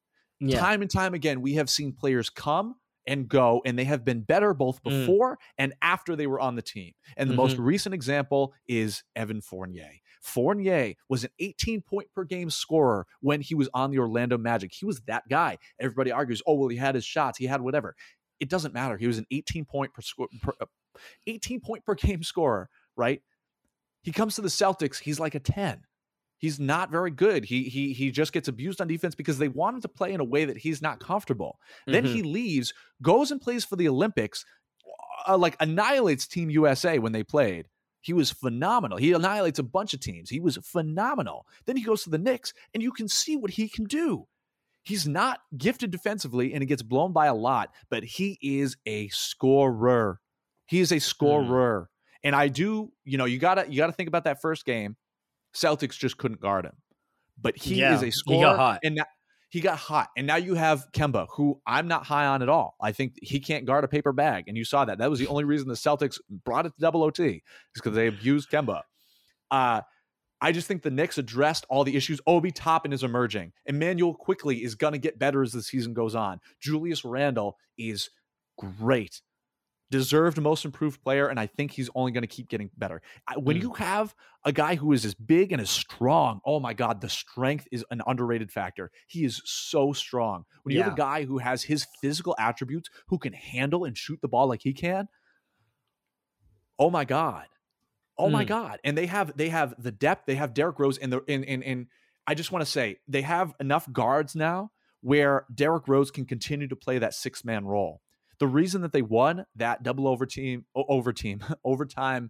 game, first game, is because they brought in Derrick Rose, because he's talented enough where he was that fresh set of legs and he got them 2 points, and that's all they needed. I think that the Knicks are a comprehensive, well-structured basketball team that is going to go very far. I think that they may not win the whole championship, and I'm not talking about the playoffs, but I think regular season, they are going to be hard to beat. Okay. That is my argument. I'm going to have to disagree with you there. I have the Heat at number 3. And Okay.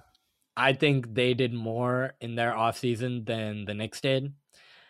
You know, adding Kyle Lowry, I think, regardless of how his role stands, I think having a veteran and shoring up the point guard position, which had a lot of inconsistency with Tyler Hero and Kendrick Nunn, and who do we play this time? Oh, we're playing Nunn, and now you're playing Kyle Lowry if you have him, right? Then adding Tucker was huge. I think he's a starting guy that you want defensively next to Bam Adebayo, and then to add on to that, they got Markieff Morris. And I'm like, these are dogs that they got. And I think we talked about it too when we did our offseason podcast, that these are some really good acquisitions. And if Victor Oladipo can rehab well and come back at any point in the season, I don't even think they need him. I don't think they need him. But it's a bonus. That's how good they are. For and sure. I expect Bam to take a step forward this year. He's so good. I expect Jimmy Butler to play well, and yeah, he may not have as much playmaking opportunity with Kyle Lowry there, but I think he's as good as it gets, and he understands how to play basketball and just what his and role he's a will dog, be. and they have the dog mentality. And Tyler Hero, off of the first couple of games, we talk about a productive offseason. That man had a productive offseason. Yeah, he took his sophomore slump, and so far he's turned it around. And he's not going to shoot like this every single night, but to show that he has the capability to do it again, that he's added more moves to his bag, that he's continued to improve his shooting, that he is not as much of a defensive liability. Mm-hmm. I think that is huge for them. And when you have a great playmaker and a great, guard in Kyle Lowry, and you have Jimmy Butler, and you have Bam Adebayo, I mean, what more do you need? And you continue to have white guy sniper Duncan Robinson, who just give me 6 to 9 points a game. That's all I need from you at this point. Seriously. I need you to make 2 to 3 threes, and then you have done your job. Seriously, come out, get a 3, go back on the bench. Come out, get a 3, go back on the bench. That's all I need him to do. He can I think he has a little bit more potential than that. But when you look at the other guys on the team, getting rid of Goran Dragic and getting Kyle Lowry, huge. Yeah. So I really like where they're at, and I think they had a down year last year, and I think they'll definitely step up this year just based on the people that they got. So I have the Heat at 3. Max, if I can move on to 4 and 5, I have the Bulls at 4, and I have your number 3 Knicks at number 5. Okay, so our top teams are very similar. So I'm gonna just explain mine. I have, after the Knicks at 3. Yeah, I have the Bulls at 4 and the Heat at 5. Okay, yeah. So we have those just shifted around a little bit. Shifted around a little bit. The Bulls. We both have the Bulls at 4. So talk about Bulls the at Bulls 4. a bit. Wow. I said before, spicy, and I'll say it again. I don't want a single MFer to sleep on the Bulls anymore. I knew when I went to bed at night after saying that, I knew that the Bulls were going to be exciting, and I knew that they were going to be good. I didn't think that they were going to start off 3-0. And all those people who were talking about their defense, I don't want to hear it. Yes, they let up a lot of points, but here's the thing. They run so fast that it doesn't matter. They are legitimate. They have obviously, you're not gonna, with how prolific scoring is, you're not gonna stop every team under 100 points, right? Like there's gonna be games where you're gonna let up more than 100 points. And the East and the West are good. You have score, right? The NBA just keeps getting better every year, and when you have so many, the names that we've mentioned today, we can't even touch on how many people are capable of dropping a 30-point game. Yeah. right, that affects the total score, and the scoring is going up. And it's not for lack of defense. I mean, you watch these games and people are playing phenomenal defense, and you can't get any better than that without fouling. But it's just the scoring is so good. And it's how they get their scoring too. It's like they're not I feel like every person on the starting lineup has their place. Yeah. Which I can't say for a lot of teams where, yeah, you have a lot of talent, but sometimes the talent you feel like, oh, okay, this guy's skill set doesn't really match with this guy's skill set. But you have Lonzo Ball, right? He's not going to be a score first point guard. He's going to be a pass first point guard, and he's going to bring really good defensive value. Zach LaVine is going to be your go-to scorer, guy, right? He's going to be he's your leader. He's your go-to guy. He's the guy that's been there the longest. He understands his role. DeMar DeRozan is a playmaker. He doesn't need to score to make an impact. He's a great passer, and he's a great driver too. Like he's a good guy. Just he scores his 20, but it's not all in the same way where it impacts someone else scoring, the similar way. Vucevic, he's a guy that I feel is one of the most underrated players in the league. He's not probably going to put up the stats on the Bulls team that he did in Orlando, but he's a guy that can stretch the floor. He can shoot threes now. He's not going to allow defense, offensive rebounds. He's a hoarder of the basketball on the defensive boards. Mm-hmm. And his mid-range game is really good. Like yeah, and you run him in a pick and roll, and now you have a center that can shoot the mid. Yeah. Oh my gosh, the absolute overhaul that the Bulls team did. I can't say enough about this front office. That coming from last year when it felt like, dang, like how are they going to get anyone to be on this team? And slowly but surely, they took a lot of those pieces that I felt I didn't know how much value they had, and they just starting with Vucevic, and then bringing in Ball on a contract, and then bringing in DeRozan, and you're like, wow! In a matter of 6 months, they went from bottom tier of the league to what we feel is a top 4 team in the Eastern Conference. That's very tough to do. So, that is insane. And last year, after they made the Vooch trade, we were like, okay, they're on the right track. And Shreyas, I'm going to echo exactly what you said. They made the right moves. Think about also too. Did you mention Alex Caruso? And I did not. Another dog, right? He can score, he can finish, he can shoot when he needs to, and he can play defense, right? His defense is the most underrated part about him is that I think so. He can guard. He's a perimeter defender. He's really good at it. Absolutely. And playing those passing lanes. Yeah. And so think about too, you have Lonzo Ball and DeMar DeRozan, Alex Caruso. Say that they're, at any given moment, and you still have Kobe White on the team too. Yeah. Don't forget. He's a guy who can he's going to be good. He's a heat streak kind of guy. Like if he gets hot, like just let him play it out kind of guy. All of these guys are here's the thing about it, maybe, Vooch is still athletic, but like Zach LaVine, DeMar DeRozan, the guys that we just mentioned, plus Javonte Green and Derrick Jones Jr., all of these guys are Pat Williams. And Pat Williams, all of these guys are hyper athletic. Yep. Now, what this allows you to do is to be fast, strong, and quick. Now you can run in transition, and the Bulls' transition game is unparalleled. And that's why you keep guys like Javonte Green and Derrick Jones Jr. These are guys who you can and Zach LaVine. These are guys that you can throw the ball up to, and they are going to score. They're also added. Long, dude. They're like freaking octopuses. Derrick Jones Jr. is incredible. Still, I think that Aaron Gordon should have won the dunk contest. That's beside the point. Now you also have Matt Thomas on the roster too, who I didn't realize that they picked up, but he is a guy, again, who's going to come off the bench and get you a 3. He's a phenomenal shooter, and that's it. That's all you need him for. Yeah. I liked him in Toronto. I think, man, they're just so deep, and like we talked about, they just have a place for everybody. I don't feel like somebody restricts another person from getting into. It's like getting out of their rhythm. It's the Bulls. What the Bulls did, and think about the coaching too. Just real quick, they brought in Billy Donovan, and they have Mo Cheeks as their assistant coach. You love Mo Cheeks. We love Mo Cheeks. What they did, and what the Bulls remind me of, is that squad that you come up against at the rec center, who everybody's kind of like, nobody's particularly tall, nobody's particularly like beefy, but they're all just hoopers, and They're they all know dogs. how to play the game. They're dogs, and they can do everything, and everybody can just about do everything, and they run you to the ground. Yeah. Because they know how to play with each other, and they pass when they need to pass, and they score when they need to score, and they just literally run circles around you, and you don't even know what happened, and all of a sudden the game's 15-0.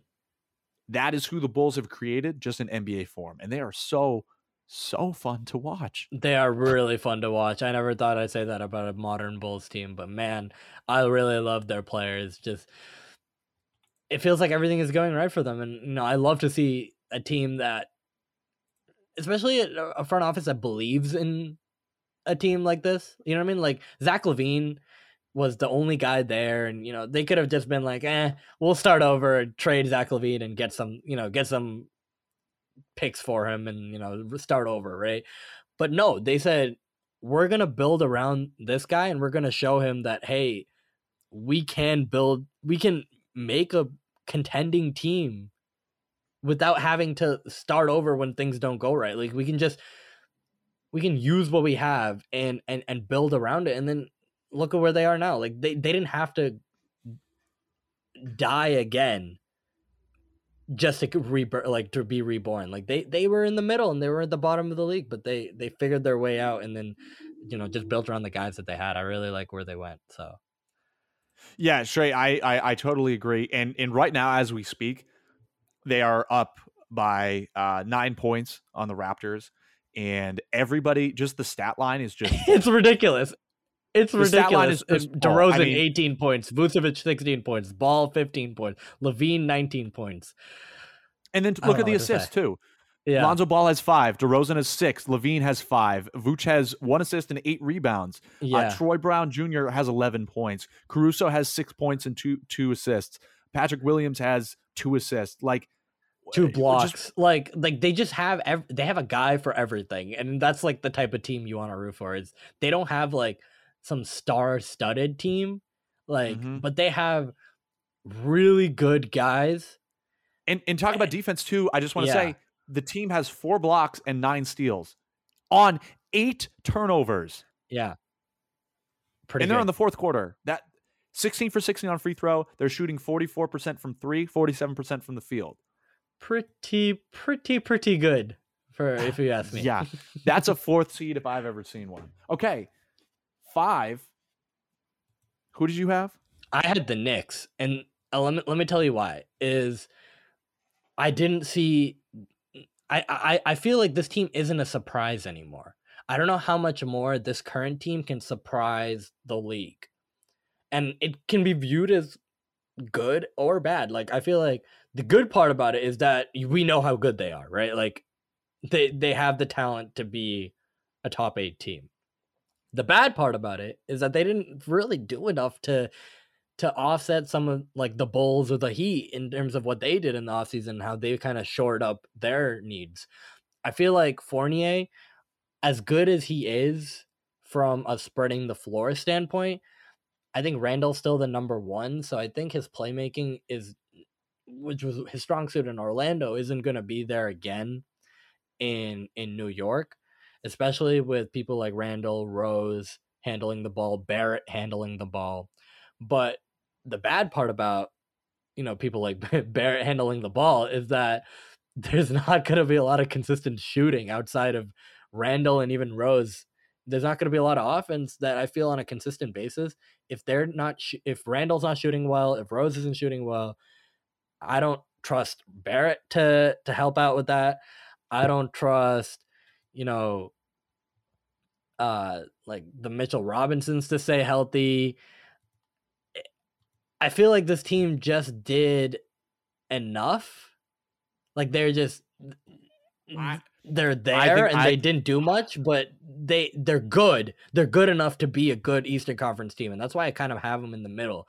Is they didn't do much in a personnel standpoint to make me feel confident that they can take a step up versus teams like the Bulls, who have clearly felt like they needed to take a step up and have done the sort of thing that they needed to do. So I still think they're in that middle front. And Kemba Walker, I'm not. He's not going to play a lot of minutes. I think they're going to go to because Derrick he can't Rose. guard anybody. He can't guard anybody, and he should be a backup to D-Rose.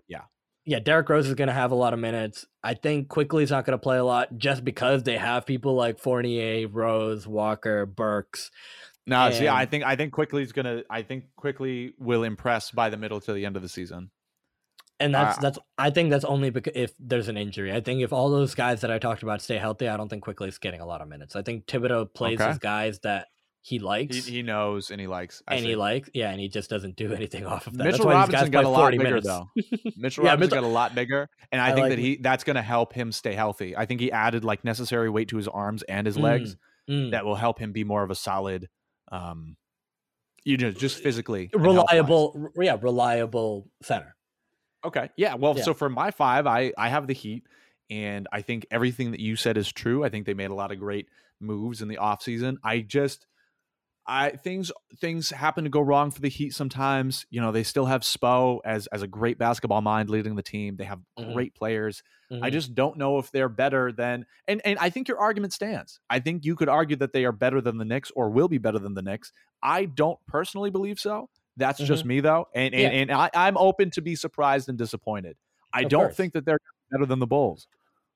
I never thought really in this time that I was going to say the Bulls are going to be this good.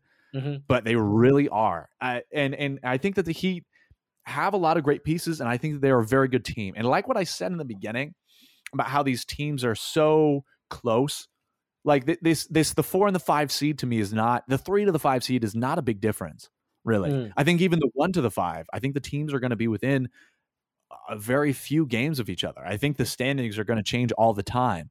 But I think based off of how things are going to go, this is probably where they're going to be more consistently placed. Okay.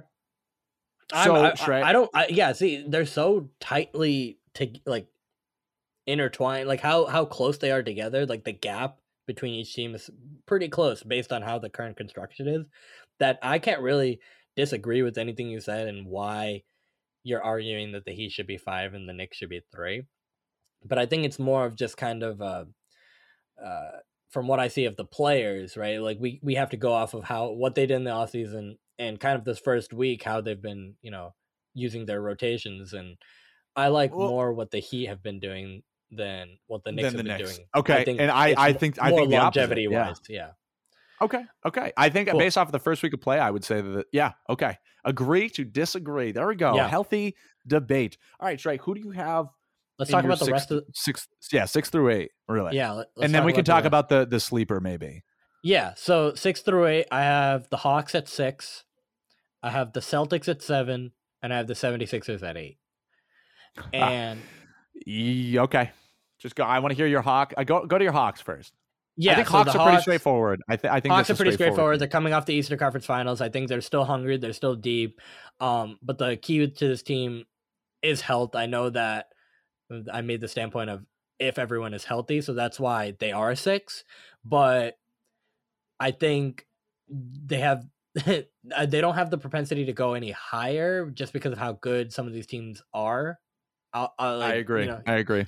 But they have an ability to go lower in the case, Bogey, Hunter, Reddish, Capella, they all have an injury history. So they're so dependent. Stop playing well. Yeah. Yeah. I think I agree. The upside is pretty high, but it's not high enough to put them really much higher because Agreed. I think, DeAndre Hunter and Cam Reddish and Capella and Bogey, I think that if they all play really well, it's going to be a great team.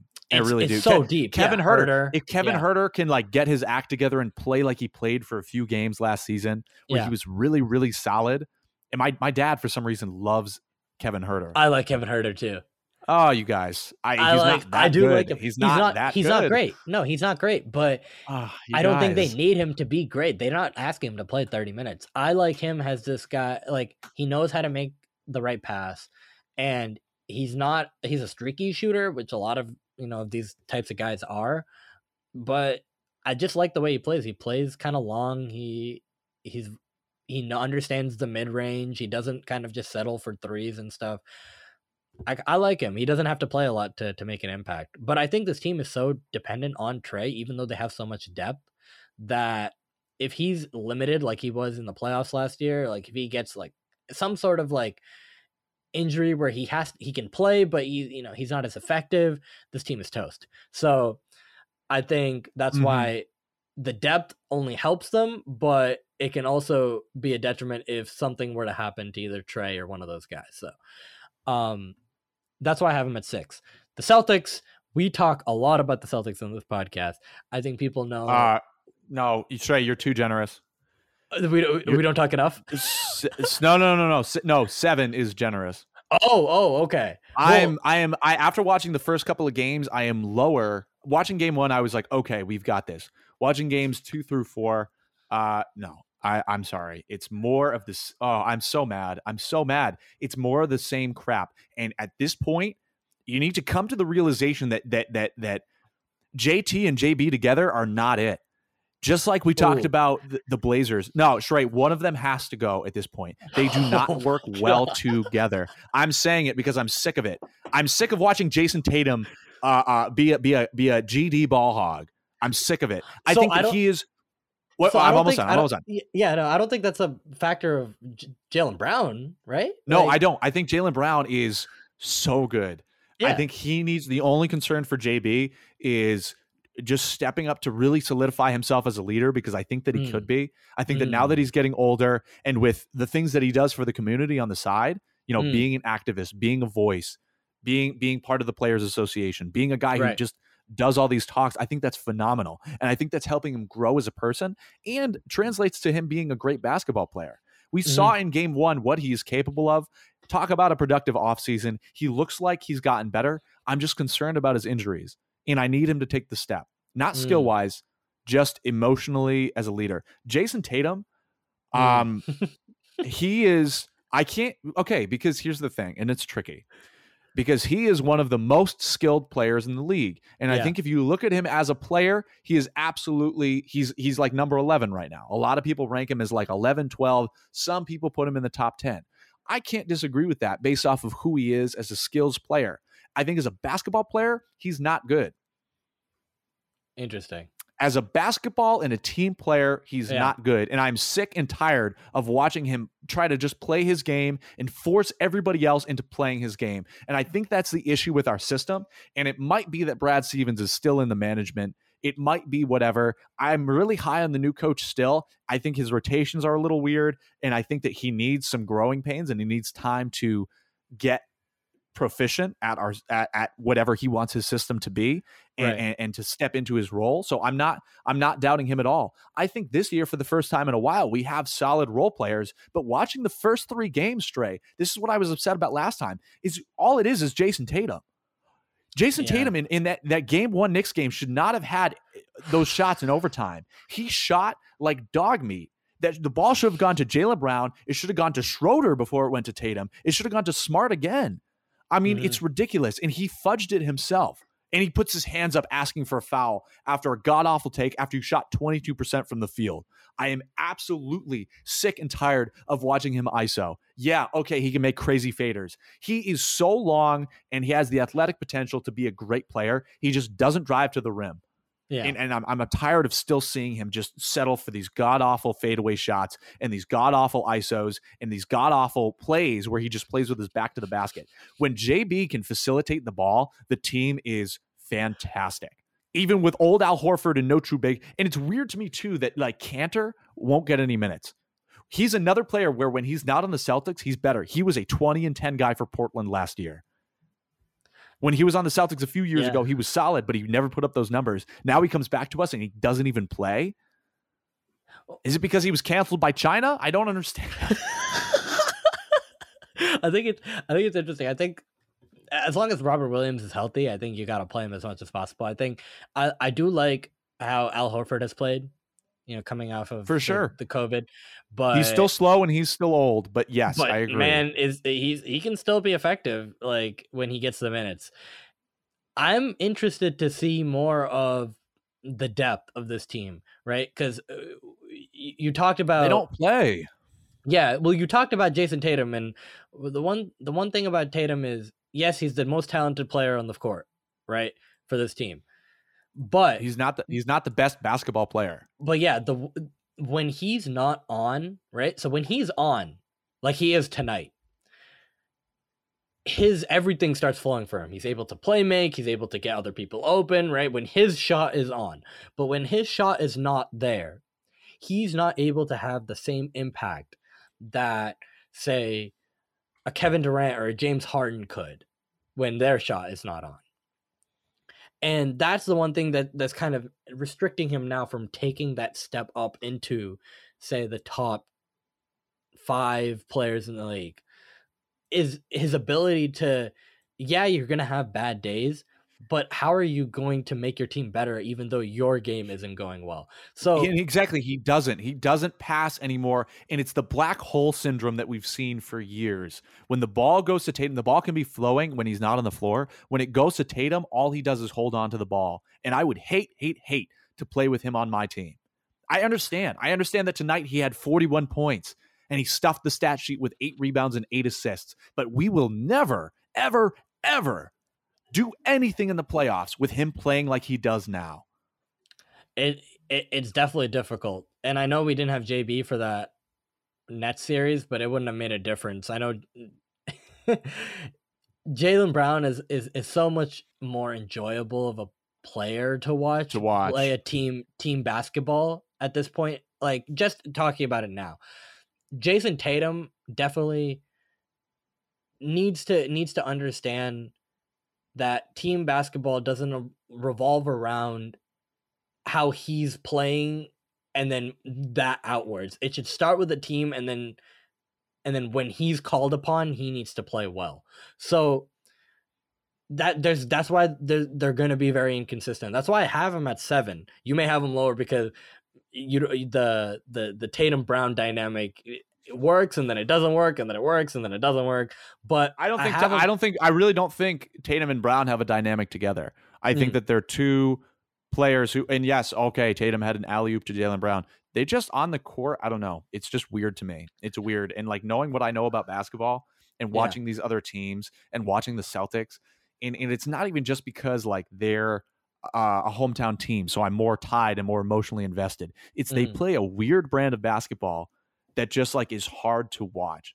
Now, I do want to say shout out Dennis Schroeder because he got 23 points tonight, 8 assists. That is exactly what he was going to do. He's a baller, and I think maybe he can help turn this team around.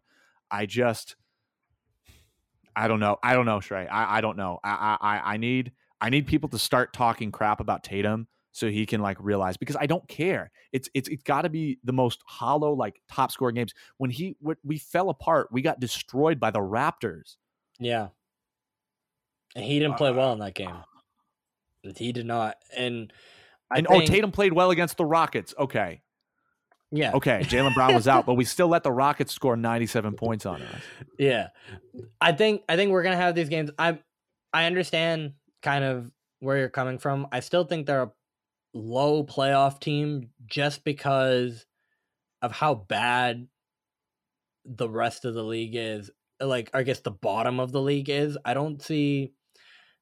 Oh no, like, they're 8 for me. They're 8. They're still in the playoffs. So they're still in the playoffs. But so between 7 and 8, between the Celtics and 76ers, I kind of, even though the 76ers are missing Ben Simmons, it's Joel Embiid is still, you can't he's count still him that out. Yeah, he's still that good, and DeAndre Drummond makes a big impact. I didn't think that he was going to be that much of an impact player. He really is. And you have Seth Curry, who's still like a really solid scorer. You have Danny Green, who's a really solid shooter. Then you have Matisse Thybulle, who is like solid. Like you have he's a good defender. Players. I still trust Tobias Harris like as a player. I do too. Yeah, I do too. Yeah, he's not worth the contract that he got, but he's a very good player. And he deserves to be that playmaker when they don't have Simmons. And then you have JoJo. And then you have Embiid. I believe though that Tyrese Maxey isn't the answer at point guard. I like him as a player, but I like him at a 2. Yeah, he's not a starter worthy type of player. I like him off the bench and giving that real burst. So without Simmons, if Simmons comes back, they're a regular season team that deserves consideration, like up in that 6, 7. Like obviously they're not going to do anything because it's the same team, but they're a good regular season team, right? Like we know how they play in the regular season. But without him, they're at the low end, like 8, 9, and I have them at 8. So, there's I am at 7, and I would argue Yeah. that even with Simmons, after all the drama, they could make it up to like 6 or 5. I agree. Mhm. I just think that they're not as good as they once were, and No. they'll be a solid. Again, I'm going to reiterate one more time: is that the gap between these seedings and these teams is not very large. Right. So a 7 seed is not necessarily incredibly worse than a 4. Right. I agree with that. Yeah, who do you have, Shrey, 9 and 10 as 9 and 10? Yeah, so I have the Hornets at 9 and I have the Wizards at 10. And just quickly, Exactly what I have. Yep. I love the Hornets. I think Miles Bridges has been a revelation to start the season. Oh my God. Yeah. And I think if he's gonna take a step forward, that does wonders because him and LaMelo already have a great chemistry. Like they just play really well together. But he wasn't getting the opportunity. He wasn't playing the minutes. But now he's playing like 34, 35 minutes a game, and he's scoring. And he's, he gets a couple passes here and there that I'm like, oh, this is like he understands where the ball needs to go. And then, he's a decent defensive player, but like he's just all around the court. His energy on the court and his ability to make like wow plays and like just kind of suck the energy out of road teams and like really feed off of the crowd is like that'll be really fun to watch in Charlotte. And LaMelo, great player. Gordon Hayward, I don't think they need him to play as much, like as well as he once did for this team to play well. I think if he's like kind of the veteran presence and he's averaging like 15, 16 points a game, that's all he needs to do. As for the Wizards, I like, even though they lost Westbrook, and Westbrook was the real reason that they were able to come back at the end of the year and make the playoffs. Like that second half stretch that Westbrook had was unbelievable. I think this team fits well. Like they got some nice depth for Westbrook, right? They have Kuzma now. I like him either in a small forward, power forward role. Rui hasn't played yet. I like Rui. He's not like some sort of like defensive stalwart, but I think as a guy that can score in multiple ways, I like him. They have Gafford and then Thomas Bryant when he comes back, and then Harrell. Like that, I think that kind of is like a solid center position depth that they have. And then Dinwiddie, I like Dinwiddie because people kind of underrate him. Like, and he's coming off the injury. People don't really know what he did come before, but he was really good scoring the basketball before the injury, averaging like 20 and 6 before he got hurt. So I think he's going to be a good facilitator and just let Beal like do what he needs to do. So I think that's enough. Because I don't like the Pacers this year. I think they're too injured already, and they're very stagnant. And I don't think Rick Carlisle's like form of basketball is really all that appealing to me. So I don't see them doing much. And obviously, I won't talk about like the Magic and the, those types of teams. So they're not. It's not. Yeah, I agree. So the Hornets and the Wizards. I totally agree. Hornets are a fun, like you said, Miles Bridges, LaMelo Ball, great, just super exciting team. They're going to be, absolutely. Pacers, Pistons, Cavs, Raptors. Just there's not much in it for me, and I agree. I think the Wizards. Hey, great that they started 2-0. I think that's very impressive, and I think Dinwiddie's going to be a great addition. And I think that they have a lot of Montrezl Harrell. Forget Kyle Kuzma, that guy's a bum. But everybody else on that team, I think there's a lot of hard-nosed players that are still really solid. As much as Kyle Kuzma is not a great defensive player as he would like to think he is, but no, he has the ability to score. And I think while players like Rui and Thomas Bryant and got Dan Gafford too. Yeah, like while these players try to find their footing, Avdia, like they have some good depth there. Davis Bertans, like they don't have to really depend. I know he's not, but he'll have that game where he hits he gets like 30 and like 7 threes, right? So, right. I think they have enough that they can scrape together a good, like a below 500 like small, like slightly below 500 season and make it into that 10 spot. And so I think that's where I have them right there. So I think we're on the same page. All right. Wow. What an episode. This was the first ever 2-hour plus episode of Amateur Hour. I mean, it's chock full of content. Everybody, if you've made it this far, I'm impressed. I'm thoroughly impressed. But that means that you probably like basketball. So thank you for being here with us. And Max, we'll post these on our Instagram. On our Instagram too. And Twitter. We'll post and we can have people, kind of engage with us comment on what we feel. On what. Yeah, absolutely. Right. And so if you don't listen to the episode, you can just catch it there and then break it down. Yeah. Listen to the episode. Thanks everybody for being here. What a crazy, really excited for the season. As pessimistic as I am about the Celtics, I hope that they do well. It's just hard for me. It's just hard. But we'll see. Every year, I'm not going to get into it. We'll talk about it more.